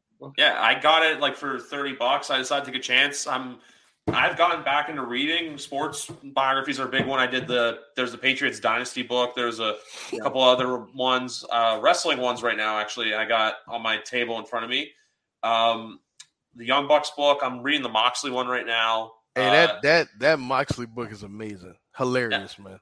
Yeah, I'm about I think 100. I read the Young Bucks one. In fact, I'm looking at the Young Bucks one right now. If I get up, y'all see my junky room though. But that book's great too. The other two I want to do is Jay Glazer's book about how to turn anxiety into success. I don't know if you guys have seen that I've seen the cover. I've never read it though. And then Mike Florio came out with Playmakers about how the NFL truly works. I feel like that's really going to go into deep and really help us understand the game more. The behind, especially the politics of the NFL, the dynamics of the NFL, how stuff is run in the NFL. I've heard Florio's book is good for that. Exactly, and he's a guy that gets a lot of shit. My family kind of hates him. You should do a literature show one day. I should. I'll just stand here and read. I'll just read a book. I'll go live and I'll read a book. I'll read a book. But hey, you guys know what book you should read though? Honestly, that O.J. Simpson book. What if I did it? And that book is amazing though, man. Did you actually read it? Oh my god. Yeah, it's amazing. Why? Is it just because he's so delusional? Because it's half of it is about his career, and there's a lot of interesting stuff in there. I don't like the other half is about the trial, and it's amazing. He's talking about they wanted me to say this, and if I would have said it, this would have happened. It's just a lot of that. Oh man, he's also guilty. Also guilty, by the way. I also don't have the book on me, but I just have the cover right here, by the way. Yeah. For Mox. I'm behind on the new stuff. Since I've only been an AEW fan every 2 months or so. But I when I was younger, like all I would do is read these books at school over and over again, like all the classics, you know, the Foleys, the Jerichos, Regal's book, like stuff like that. The first Mick Foley book, Have a Nice Day, is my favorite book that doesn't have pictures. Yeah. Absolutely. Oh. And then just want to go back to the broadcasting thing. Fowler and Herbstreit are football. my favorite. Football. Fowler and Herbstreit are my favorite duo for all football, by the way. Nance and Romo are great, but Fowler and Herbstreit, Fowler's one of those guys too, you know, he just has like, it's his voice and the way he delivers it. It's very passionate, I feel. He's very passionate towards college football. Yeah, Fowler's great. Yeah, but with Monday Night Football, how do we feel about Buck and Aikman taking over that? Oh my God, man! Well, hey, you know what? I don't have to watch them because I don't watch Monday Night Football. So less Dallas. Hey, you'll be here podcasting with us, so we can have it on and mute in the background. Like, yo, man, can we be honest, man? They both stink. They can we just be real? Okay, I'll say this. They also do less Dallas Cowboys games now. I think they've gotten a little better over time. Like they're like Aikman in particular. I think when Aikman saw the kind of money that Tony Romo was making as an announcer, I think Aikman like maybe upped his game a little bit. Like when he trashed Jared Goff in the 2020 season when they played the Seahawks and he was just destroying the Rams for every bad throw that Goff made. That was awesome. But yeah, look, they're up and down. But I know Marquinhos going to say that's not saying much. It could be an upgrade over the current Monday Night Football team. You're right. That's not saying much. Y'all know how I feel about Brian Greasy. You know how I feel about Brian Greasy in that booth. And he's a quarterback. He's a quarterback's coach now. Which is San Francisco, which a lot of people fueled that to Tom Brady potentially going to San Francisco because obviously they played together at Michigan. Yeah. I've heard imagine learning from Brian Greasy about how to be a quarterback. God, your life is just you know what I mean? It's just let's like learning how to, be a welder from like a 3-year-old. You know what I mean? It's just why would you want to learn how to be a quarterback from Brian Greasy? Oh man. Does it get much worse? Does it get much oh my God. Hey, that's unnecessarily mean. Former Dolphins quarterback Brian Greasy. Then you know what I'm talking about. Well, of course, but it's still it's just terrible, man. Quarterback from Brian Greasy. Hey, can we just? He's just kind of bad at everything. He was bad in the booth. He was bad on the field. He'll probably be bad as a quarterback's coach. We'll see. Should I call this episode the Welcome to Miami in Spanish, or should I do welding from a 3-year-old? That popped me. I don't know why. Learning how to weld from a 3-year-old. Like it's just bad. Yeah, I'm doing that. He's the Lane Kiffin in every way of the world. Oh man. No, he's not that bad. He's not. Hey man, my team almost fucking hired Lane Kiffin. Thankfully they got Cristobal instead, but there's hey, when I saw he interviewed with y'all, I was like, oh man, if this happens, you know it's coming. He's about to get another high profile job somewhere. You know it's coming. Of course. 100%. Do we buy into the Matt Corral hype though for the NFL, or do you think there's someone out there who's going to be a better quarterback? I don't know. For me, I'm worried about his injury history. He's a little slight. Like Tua, viewed as like a small quarterback or whatever. Tua weighs 220 pounds.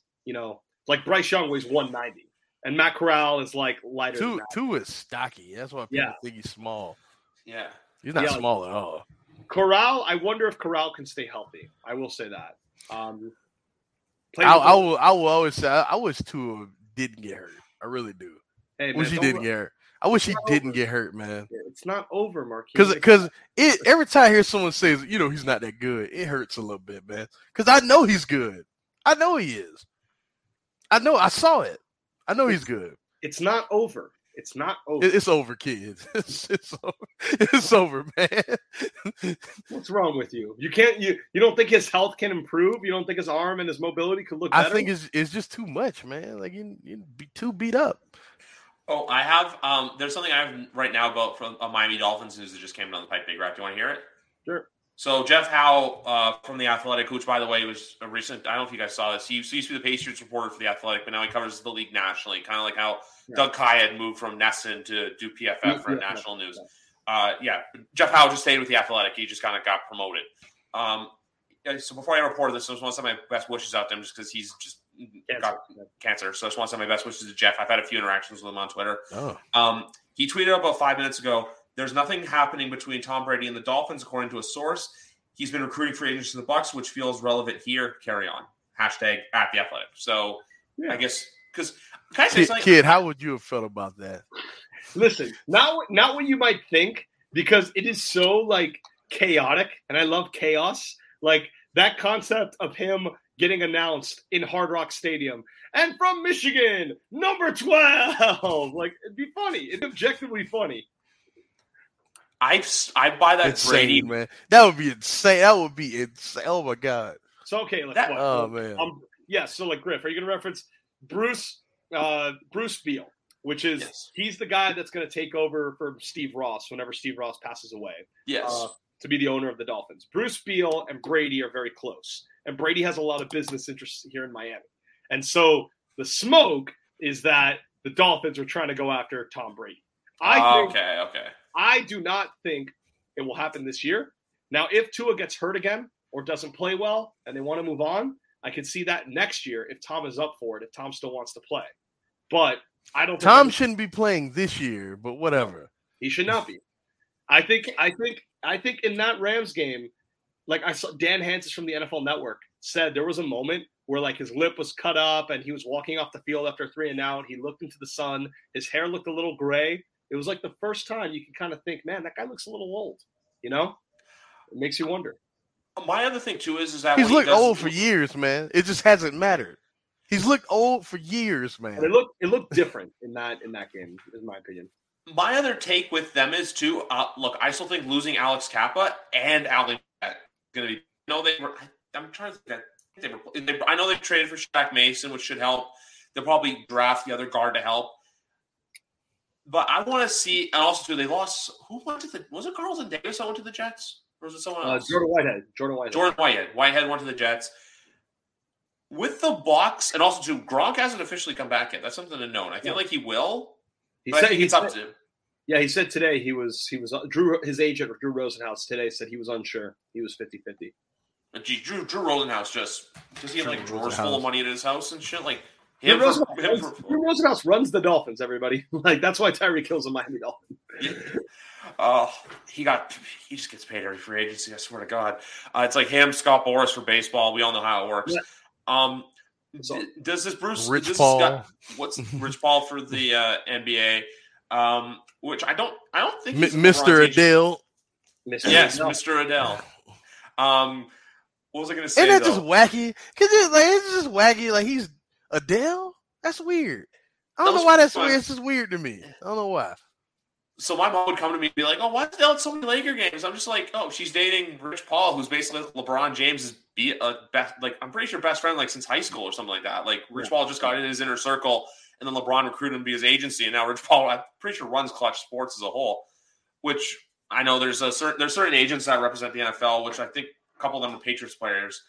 But going back to the point, the guy, what was his name? Bruce Beal, or was it something else? Bruce Beal, yeah. Bruce Beal. Is he Michigan as well, or yeah? Does he just know Tom through business? I only asked that because obviously, look, Stephen Ross, Michigan, Ross School of Business, like you've told me. Brady, Michigan.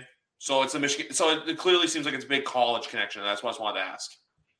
Yeah, and obviously, like the belief was that when Brian Flores was forced to meet with the quarterback at the end of the 2019 season, and he refused to do it on a yacht in secret, the rumor is that was Brady.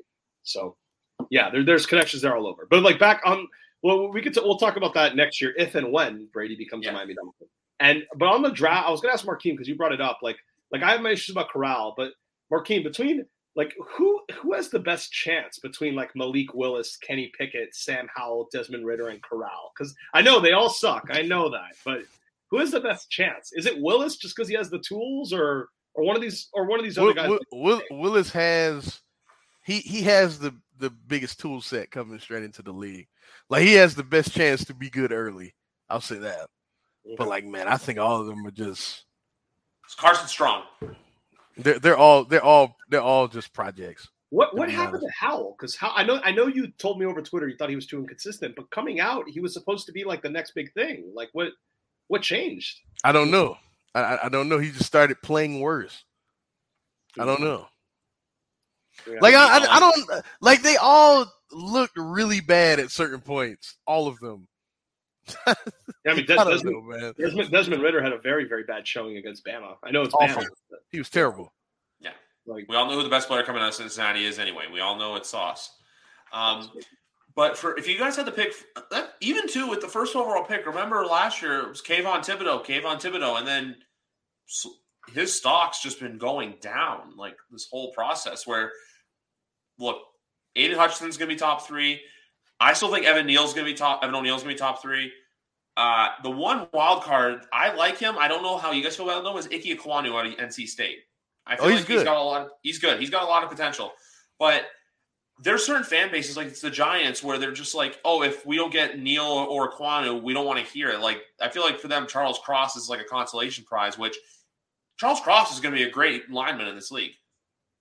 And Kyle Hamilton, it's tricky because everyone's iffy about drafting a safety very high, and like Notre Dame doesn't have a great history. But if I'm not saying he is this, but if Kyle Hamilton can do what Derwin James was, and be multidimensional, be all over the field, there's a lot of value in that as like an. There is. Yeah. Like so, even too, a lot of guys like that don't last long though. That's the trepidation. Like even Derek Stingley Jr. as well. Well, yeah, like him. I remember when he was a true freshman, like people thought he would be an absolute stud, but now like Sauce is getting a lot of the hype. And yeah, I guess those guys, the Kyle Hamilton types, the Marquise, they usually don't last long. Because I mean, Derwin James has had a ridiculous injury history already, so there is a point to that. Why is it just because? Is it just because if you're all over the field, you're just taking so many hits, like in the run game and shit like that? You're hitting everyone. You're hitting literally everyone. Look at Troy Polamalu, Hall of Famer, and half the time he was on the bench. Dirt. I don't know, man. It's just too much wear and tear. Yeah, one of the greatest safeties of all time. But even still, like with the quarterback class, so I feel like out of even those guys, and you have the other guys like Carson Strong, Bailey Zapp, but those guys probably aren't ever going to be true starters. Kind of like how Ian Book was this year. Like we know what Ian Book is, but for the most part, it's like we're saying this is a glue draft. And the receivers, look, if you don't get one on day one, don't freak out. None of them, not a single one, I think is anything worth talking about. They're good, but I still feel like the best receiver class in recent memory still was 2020. Obviously, look, we know what happened to Henry Ruggs, but Jerry Jeudy I think Jerry Jeudy can be a really good receiver in this league with the right quarterback. We'll see what he does with Russ. And then obviously you have CeeDee Lamb, which I knew. That's the other thing I want to say. I called this like a year ago that the Cowboys were going to cut or trade Amari Cooper because of cap reasoning, with him making $20 million and him being super inconsistent. Shout out Miguel for that one. Being a Raiders fan that he is. But with that too, because look, they know the Zeke contract. I think the next one up for them is getting rid of the Zeke contract, because guess who's going to be asking for money next offseason? And that's CeeDee Lamb. Yeah. And that's the receiver. Yeah, but the problem with the receiver class is it's deep, but like it doesn't have the Jamar Chase, Waddle level prospect where they like need to go in the top 10. Especially since that's the problem. Like these years, like there's like 10 good receivers every year. Like Terry McLaurin was found in the 3rd round. Like Amon-Ra St. Brown was found in the 4th round. Like AJ Brown wasn't even a 1st round pick. It's like I wonder if it's going to start becoming like running back, where yes, receiver is obviously super important to an NFL offense, but when there's 10 guys available every draft that are good, all of a sudden they stop going early, because what's the point? Like if supply and demand dictates you can get them later. Like the nostalgia of getting a wide receiver one of the drafts going to wear off eventually. Like it's one of those things where I feel like, yeah, you can go get someone, but I feel like, do you think the illusion of what we've seen in years past, like, the CeeDee Lambs, the Jamar Chases, the Jalen Waddles, even to like how Deebo Samuel was an early 2nd round pick. Jefferson. Yeah. I also think this is another hot take. I also think that the era of dominant wide receiver for like a decade is on its way out too. Yeah. Like I don't think we'll see guys like a Larry Fitzgerald or a Randy Moss. I don't think we'll see guys like that anymore. Remember Antonio Brown was the closest thing to that, and he's not that anymore. You know what I mean? Beckham, we thought would be that. He's not that. Oh, can I give another example of you can draft a receiver late and it can still work out for your team? Who? Darnell Mooney. I know he's not exactly a top caliber receiver, but he's the kind of guy you can he's call solid, though. He's solid. He's solid. I think that's what you're going to get in this draft with a lot of this receiving class. A lot of solid talent. I feel like Williams and Jameson Williams and John Mechie, there's potential there. I think it's just coming off the torn ACLs. There's going to be a lot of question marks there. That's my big thing with those two. It also, to Marquinhos' point, also about not being long-term receivers, and I know this sounds weird to me as the Dolphin fan who just gave Tyreek Hill a huge contract. It's a good argument for not giving any of these receivers big money. Like the DeAndre Hopkins contract is going to look pretty bad pretty soon because, like, even though he's good, it's like, especially someone like him, he's not what he was. He's not. As he's aging, he's not what he was. And someone like him, who only even in his prime only ran like a 4.59 or whatever, like. You can get a receiver to do what he does. Like I will argue that Tyreek Hill is different because he changes the entire game plan the defense prepares for you because of his speed. I think that's different than what Adams and Hopkins can offer. So, of course, me, the homer, I'm going to justify why my team is okay doing what they did. But I did think Tyreek Hill was the most valuable receiver in the league. I did genuinely believe that before my team traded for him because it's not just his production. It's how it affects the rest of the team. Yeah. He closest thing I've seen to like Randy in that sense where he changes the game because of the threat he is deep. Exactly. Like the entire defense changes because of that. And so but like someone who doesn't have that ability, when you're talking to Hopkins or even the Adams, it's like doesn't matter how good he is individually. You can find that. Yeah. That's the problem. And you can find that with a second round pick. Who could? It seems like rookie receivers these days are better than they've ever been. They come in and they instantly have 900-yard seasons like it's nothing. That is true. I know he hasn't exactly. I don't know if he's at a 900-yard season, but look at our boy Pittman was a second-round pick. Yeah, he had 1,000 yards last year. Yeah. Oh, sorry, 1,000 yards. Never mind. That completely went over my head. But he was not a rookie. But yeah, I get you. Yeah, as a rookie, he was like, but this year he really showed his potential. He really showed what he can be. So if Metcalf's another one. Yeah. Metcalf, Chase Claypool, even though I know Claypool, his rookie year, we don't know what Chase Claypool is going to be this year, which I have a hot take about the Pittsburgh Steelers. And I know they have Mitch Trubisky, but doesn't this team kind of remind you, or I'm just going to say this, if the Pittsburgh Steelers can get average quarterback play, like Trubisky doesn't fuck it up enough, and their defense steals them some games, don't you think this team could potentially find a way to maybe sneak in the playoffs? I know it sounds crazy. You're right. It does sound crazy. It sounds crazy enough that it could come true. No. Look, it's just a big if. Like if Mitch Trubisky is not fucking it up, okay, sure, but what's the guarantee that that's what you're going to get? Look, man, I know this is going to sound crazy, but I don't think he was that bad when he was in Chicago. I really don't. Playoffs twice. I really don't. It's because he was the second pick. He was disproportionately criticized relative to his production. Yeah. That is true. That doesn't mean he's a franchise quarterback, though, but yes, I get the point. I also feel like, too, he doesn't have pressure. Also, too, I like the fact I think Matt Canada is going to be really good for him to work with, but there's no pressure on him. I think, obviously, Steeler fans are going to think, you know what, make the playoffs, wave your terrible towels, here we go, Steelers, or Black and Yellow, whatever. I don't know what their fight song is. I'm not a Steelers fan. But I just feel like there's not pressure to win. Obviously, it's going to be hard to succeed Big Ben in that Hall of Fame career. But I'm just saying, this team, I think, could win 9 or 10 games if they play, as long as Mitch Trubisky doesn't play awfully. Boy, Griff, I don't know about that. They did win 9 last year.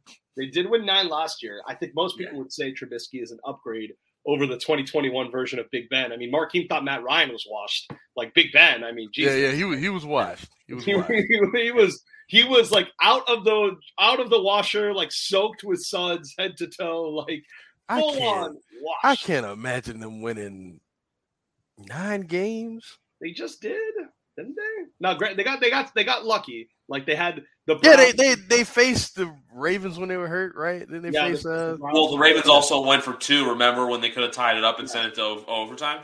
Yeah, they don't go 2-0 against the Ravens very often. I know it's happened the last 2 years, but Lamar only played 2 of those 4 games. Like it's not likely. And even the other game too. You can make cases. Like you think next year they're going to be better than the Ravens again? No. Like, dude, I mean, like you think it'll be better than the Bengals? Can I have a hot take about the AFC North? What? I think there's a chance the Ravens actually win the division this year if they're fully healthy. Absolutely. They probably would have won it last year if they were healthy. They were, before Lamar got hurt, even after that 2-point conversion thing, they were first in the division at that point. People forget. Yeah. Like what Cincinnati did. Your Dolphins could have easily been the Ravens last year. Could have easily been the Ravens. The Dolphins' Thursday night loss was like the start to their downfall for their season. It was, baby. Of course. And the Bengals, I remember you were mad about that game. And we see this all the time. Like the Rams, like it seems obvious in hindsight that they didn't make the playoffs the year after they made the Super Bowl and lost, but it happens all the time that the Super Bowl team, like I see it now. A lot of people are just penciling in the Bengals for 1 or 2 or 3 in the AFC. Like we see this all the time. The Super Bowl team sometimes misses the playoffs outright, much less doesn't even win their own division. I do think people were kind of overhyping when they did in the playoffs. I thought during the season they were a bit underrated. I thought during the playoffs they were a bit overrated. That makes sense. It was their defense in the playoffs. Like that should have been the story. But all they was talking about was Burrow. And Burrow was fine. You know what I mean? But the defense was getting 3 interceptions every week. The offense was only scoring like 20 points every game. Like they held Patrick Mahomes to the worst game, the worst half of his career. Yeah, he went on full tilt. Like he was on full like he was the best he ever was for one half, and then the worst he ever was for. You know what I mean? Like I don't know, but all anyone talked about was Burrow. And then one other note before we wrap up today. I know, Big Rat, you remember my take for this on 2020. Remember when I said that when Marshall Yonder retired, it was going to be a big loss for the Ravens? Yeah. 2022, so Roger Saffold left the Titans. I think that could be another big hole to fill for the Titans. I know he's your boy, but I just like Matt Ryan better with his situation right now. That's why. Unless the offensive line, we're talking about the Super Mark game. If the offensive line for the the Colts isn't as good as what it was, and if Ryan Kelly can't stay healthy, it's a different story. But for right now, I think there's a legitimate case that the Colts can win the South. Yeah. Well, I mean, like we said, they were, in terms of talent, the best team last year. They shot themselves in the foot. Remember, they had the game against. Well, they went to Arizona on Christmas, beat them. They had the game against the Patriots, where they were just the better team by far, and then they lost the last game of the season. The Jacksonville Jaguars. I had Jacksonville to cover the spread in that game. Yeah, so did I. The Colts have not won in Jacksonville since 2014 or 2013. I had them. Danny asked me for my picks that week, and I told him the Jaguars, and he said, "I fucking hate that pick, bro." And I'm like, "Shut up! Like they're gonna cover that spread. Just you watch." And I didn't think they'd win outright, but still, crazy. That was my best week of NFL betting. Was Week 18. I remember I had a same game for Dallas and Philly that hit, and then on the Sunday I picked the Vikings to cover their spread, the football team to cover their spread. My sister was pissed, man. And the Steelers to cover the spread against the Ravens. Mad. All three mad as hell. Yeah, you're mad about the Colts blowing in that opportunity. I mean, it blew up the team. Like the owner was upset, everyone was mad. Yeah, like when Jim Irsay gets upset, you know it's a problem. Like that's all I gotta say. Because Jim Irsay's usually a pretty mild-mannered guy. Here's a sliding glass doors moment.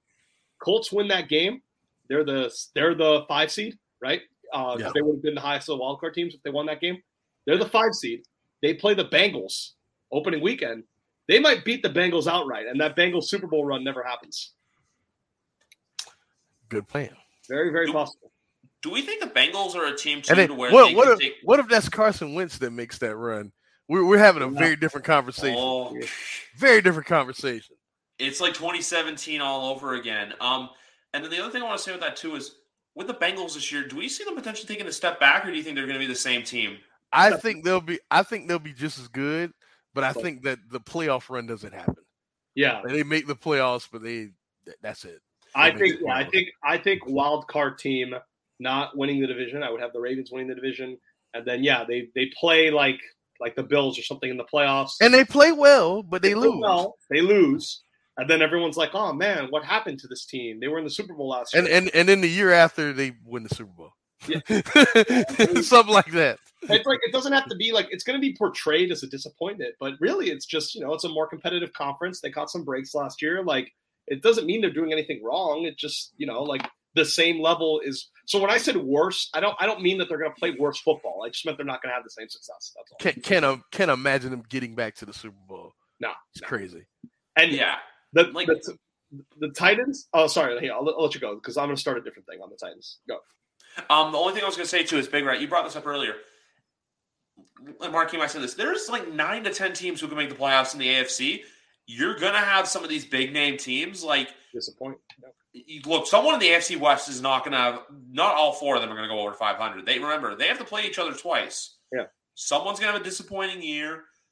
The North too. Someone's going to have a disappointing. Like every division. The only division that I see not being disappointing is the North. I still say the Packers are going to win. There's a weird voice inside my head saying don't count the Vikings, but I'm not going to be listening to that. And then the South and the East and the West, it's pretty much, I think, open season. But you're going to have disappointment. And honestly, I'd rather be a team with no expectations going into this year, like the Patriots are, like your Dolphins are. And I only say that about the Dolphins because, look, how the Tua stuff we talked about earlier. Because when you don't have expectations, and say if you don't go far or you miss the playoffs, you're not disappointed. Like a lot of these fans are. Like how I'm saying, like how I had my take earlier about, and this is to Bills Mafia. If you guys do not win a Super Bowl this year, I don't know if you're going to win one in the near future because of the Josh Allen contract kicking in. That's all I want to add. They better get there. That's all I got to look, hey, man. If y'all think I can't be annoying sometime, I'm going to be very annoyed if they don't make the Super Bowl. Very annoying. Who's going to cover Tyreek Hill and Jalen Waddle going down the field when Tua proves you wrong and shows that he could still regain some of the physical strength that he had before the hip injury?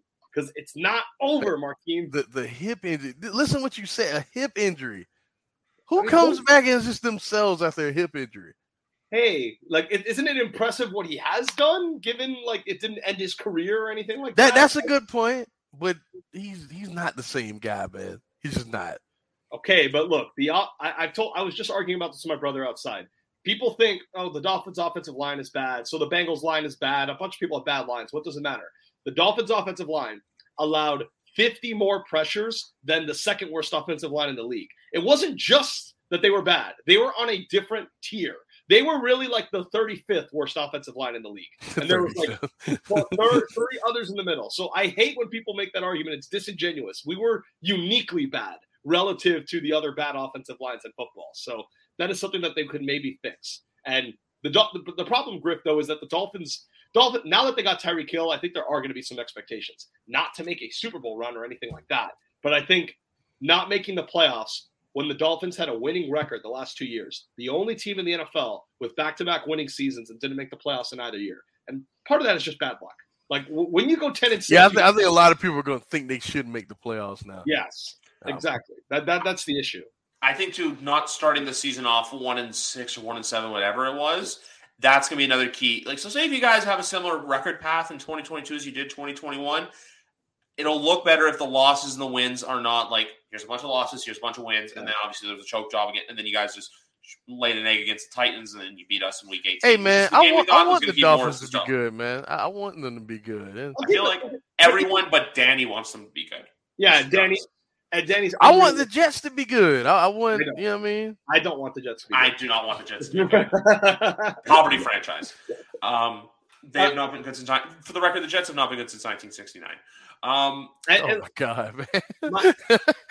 And look, I think Markeem he wants Tua to be special, and he's sad that the hip injury means he's not going to be special anymore. But my argument is, can he just be a better version of Jimmy G? Can he be a better version? Not that, a better version of that. That's probably good enough to win you a Super Bowl. Well, I mean, that's not hard. I mean, I guess he could. I mean, it's not saying much, man. I mean. Was McDaniel with the Niners when they went to the Super Bowl 2 years ago? Yeah, he's been with Shanahan for 15 years, everywhere. Okay. When Shanahan was in Washington, when Shanahan was with Atlanta, all those things. So he has a lot of experience with them, and Tyreek Hill makes them dangerous. So we'll see. I can see him being used also what they used Deebo Samuel in last year. Yeah, and Tyreek kind of hinted at that today. And in my opinion, I think what a lot of the coverage is overlooking is that with Tyreek Hill and Jalen Waddle, so much speed, there's probably going to face a lot of cover 2 looks, 2 high safeties. Everyone's terrified of that speed, right? Well, now Mike McDaniel is going to do that run game with the Niners offensive system, with Raheem Mostert and Chase Edmonds. And now there's going to be no safeties in the box because everyone is so terrified of the speed on the outside, they have to keep their safeties back. And I think the run game is what's going to surprise people. It's not that there's going to be a ton of bombs down the field. I think the run game is just going to go like for 5 yards a carry. And I think that's what's going to make the Dolphins special. Yeah, and then also, too, the one other point I want I to make. hope you're right, kid. I hope you're right. I ain't going to lie. I'm not saying they'll win the Super Bowl. Just I think they can be better than Griff's Patriots. We've kind of danced around that, but they've kind of Dolphins beat the Patriots twice last year, and the Patriots lost some guys while the Dolphins seemingly are getting better. Seems like the Patriots are either staying the same or getting a little bit worse. We'll say staying the same to be fair. So I think, the hope is there. And then the only thing I'll say about I just want to get my Titans point out of the way because it's related to the Dolphins, Tannehill. Don't be surprised if the Titans take a quarterback in the first round because this is the perfect kind of draft for it, right? All these quarterbacks start falling down the boards. The Titans are that team in the 20s, like can kind of do what the Packers did with Jordan Love. They take a quarterback in the first round, and then Tannehill has the best year of his career because that's what happens. The Chiefs took Patrick Mahomes, career year for Alex Smith. The Packers took Jordan Love, back-to-back MVP seasons for Aaron Rodgers. Some New England people say Tom Brady elevated his game after they took Jimmy G. I remember the criticism Brady was getting in 2013 and then 2014. Yeah, because everybody, this is his heir apparent. Jimmy G, Yeah. I was one of those people. I'm not going to lie, I was one of those people. He just won 3 Super Bowls after that. You draft Tannehill's replacement. It motivates Tannehill. You get the best year of Tannehill's career. I think. Look at Aaron Rodgers, back-to-back MVPs. Yeah, exactly. I think that will we see actually Bill Belichick letting Mac Jones play football? This is the year we let. You know what I mean? Will he do it, or will he wait another year and then the third year you can play football now? If they make Mac Jones play, I'll say this right now with the Patriots. Look, if they make Mac Jones play what they did last year where they really restricted a lot of the stuff that he could do and make him a product of the system, there's none of that. I think you need to see Mac Jones on his own improve. He's coming out we gotta know. We gotta know if he can play or not. We gotta know. We gotta know. Mac will be one of those guys where I don't think he'll ever be, top 5 quarterback in the league. Yeah. I think he could be, what Derek Carr is right now. That like middle 10 to 16 range. I thought he was unfairly criticized last year. I think he was too. I didn't have any problems with his games. I know, look, I think a lot of what happened in that Buffalo game was a lot of people thinking, oh, great, this is just, he's mid for all you Gen Zers out there. He's nothing more than average. I think he has a chance to succeed. I think Belichick eventually is going to give him, not say giving him the keys to the kingdom fully, but I feel like there is chances for them to succeed. Plus, I think last year was an overachievement year. Look, they went to the playoffs with what they spent their money on, with a rookie quarterback, and people are saying just because we lost a couple of pieces here and there that we're somehow going to be worse. That may be the case. But I'm still here saying the case that, look, this team was still in the playoffs with basically the bottom of the barrel receiving core and Cam Newton at quarterback. They were in the playoff hunt until week 15 because of Belichick. Because Bill Belichick is the greatest NFL coach of all time. That's why. Yeah, and I'm tired. I'm tired because of Tom Brady. No disrespect to Tom Brady, but that is the greatest NFL coach of all time. I'll disrespect Tom Brady. Tom Brady went to a fucking loaded team in Tampa Bay, a team arguably even more loaded than some of the Patriots teams he was on, that had a stacked defense that led the NFL in passing offense in 2018 and 2019 before he got there, led the NFL in passing yards, the Tampa Bay Buccaneers, and had a stacked defense. That was a loaded roster. He literally needed a quarterback. Yeah, he did not transform a bad team into a Super Bowl team by his mere essence. No, he went to a You basically gave him the keys to a brand new sports car. You didn't expect him to go 100 miles an hour. That's what it was. Yes. Oh, man. That said his essence. But you're right, though. Yeah. You're right. All right. So, Belichick deserves that. Like, my fear as an aspiring Dolphin fan who wants them to make the playoffs this year, even though Tua has kind of owned Belichick a little bit since he's been in the NFL. Can't take that away from him, Markeem. That's the one thing he has over Herbert. Every time Herbert plays that Patriots defense, he falls apart. He throws pick sixes. He looks god-awful. When Tua plays the Patriots defense, he looks okay. Okay, one time out the year, kid. Two times. Oh, excuse me. I'm sorry. 2 times out of the year. Oh, Tua's undefeated, I'm pretty sure, against the Patriots and the New York Jets, but somehow hasn't beaten the Bills yet. But we all know Josh Allen, for some reason, is just on another level when he plays you guys. But Justin Herbert's – can I say something about Justin Herbert quickly with that? His 2 worst career starts have been against New England. Yes, they have been. Both of those starts, including the River. In the year with Cam Newton, we beat them 45-0. Yeah. Yeah, I know they were the Anthony. I was the Anthony Lynn team, who somehow is now the OC in San Francisco. We'll see how that goes. But that's just the one point I wanted to make. Where as long as Belichick is coaching this football team, do not count them out of being in that playoff mix. That's all I'm going to say. They have a high floor. That's the scary thing about them. It's like they're never going to go 4-12. It's like no, they always have a high floor. The Duke Blue Devils last like 7 possessions. They just showed it on the screen. 4 of those were turnovers. Oh boy. Good thing I'm talking to you guys instead of watching this game. But, whatever.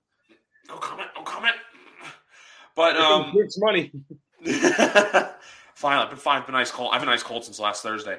But no, for the most part, the conversations like this are why I love watching the NFL, because we get to have all these crazy conversations about things we think that are going to happen in 5 months from now, when the complete opposite of what we expect is going to happen. And then the other thing too is before we wrap up here, it's been before we wrap up for like 17 minutes. Oh, believe me. We're wrapping up. I got to go. I'm wrapping up now. I always like the 2 hours is like where I like to keep the threshold, except for if there's certain episodes. But with the NFL season, we always have to remember these 2 things. There's always going to be a team that catches people off guard, like Cincinnati last year. And there's always going to be a team like Cleveland who disappoint a lot of people. That's the one thing we have to remember about the NFL that happens every single year. That is true. There will be a team that is pegged as a Super Bowl contender that will have a losing record.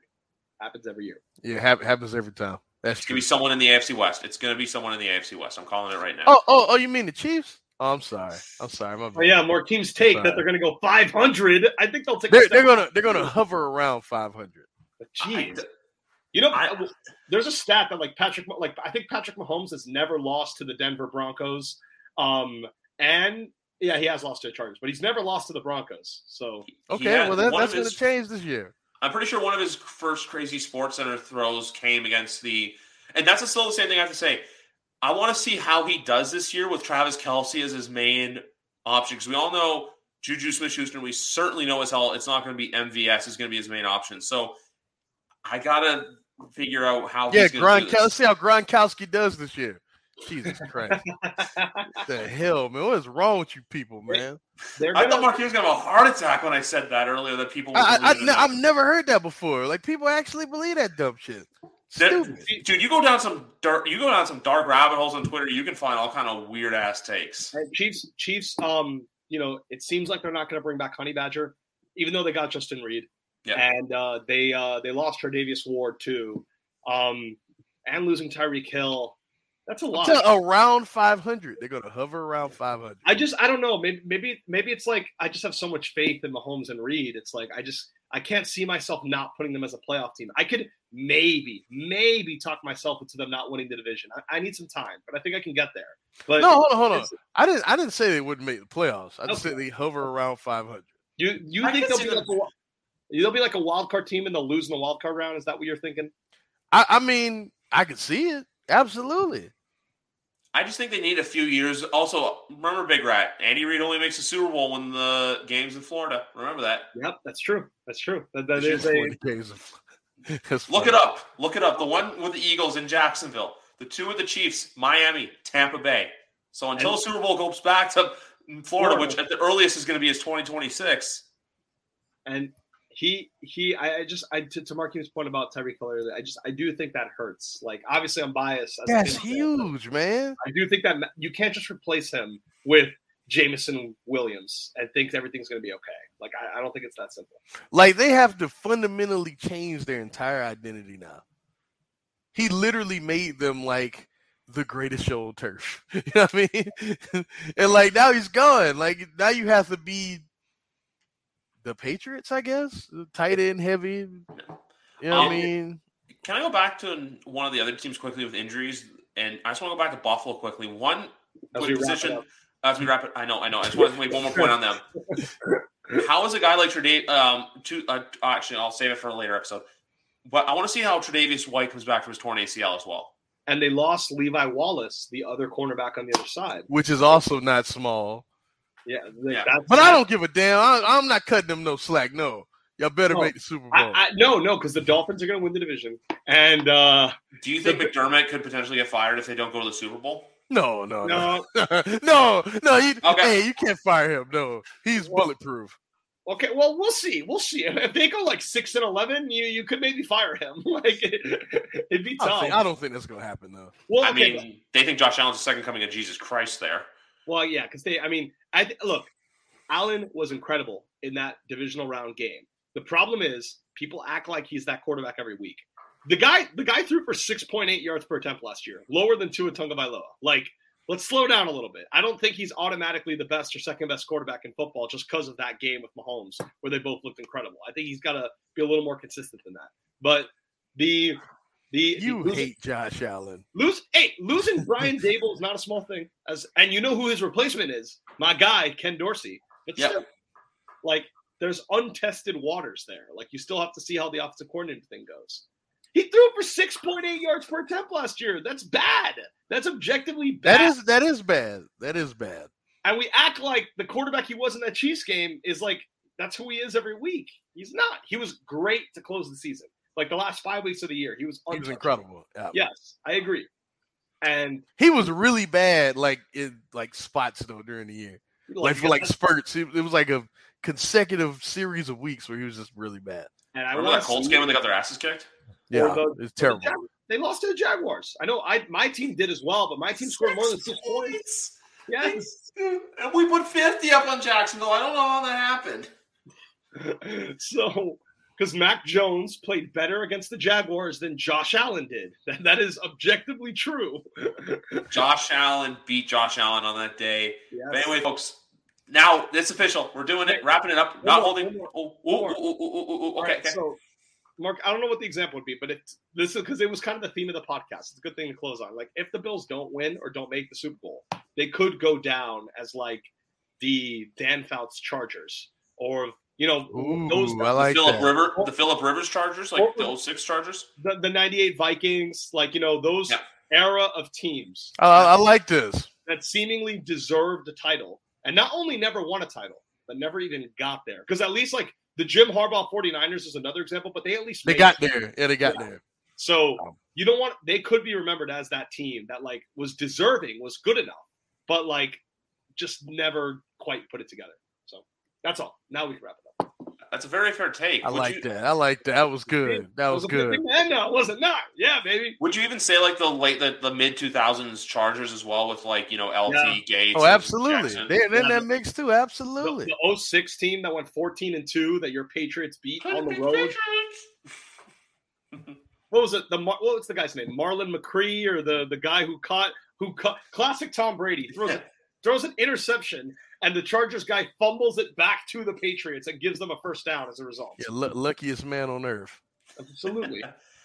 But guys, this has been a great conversation today. Thank you all for staying with us for this long.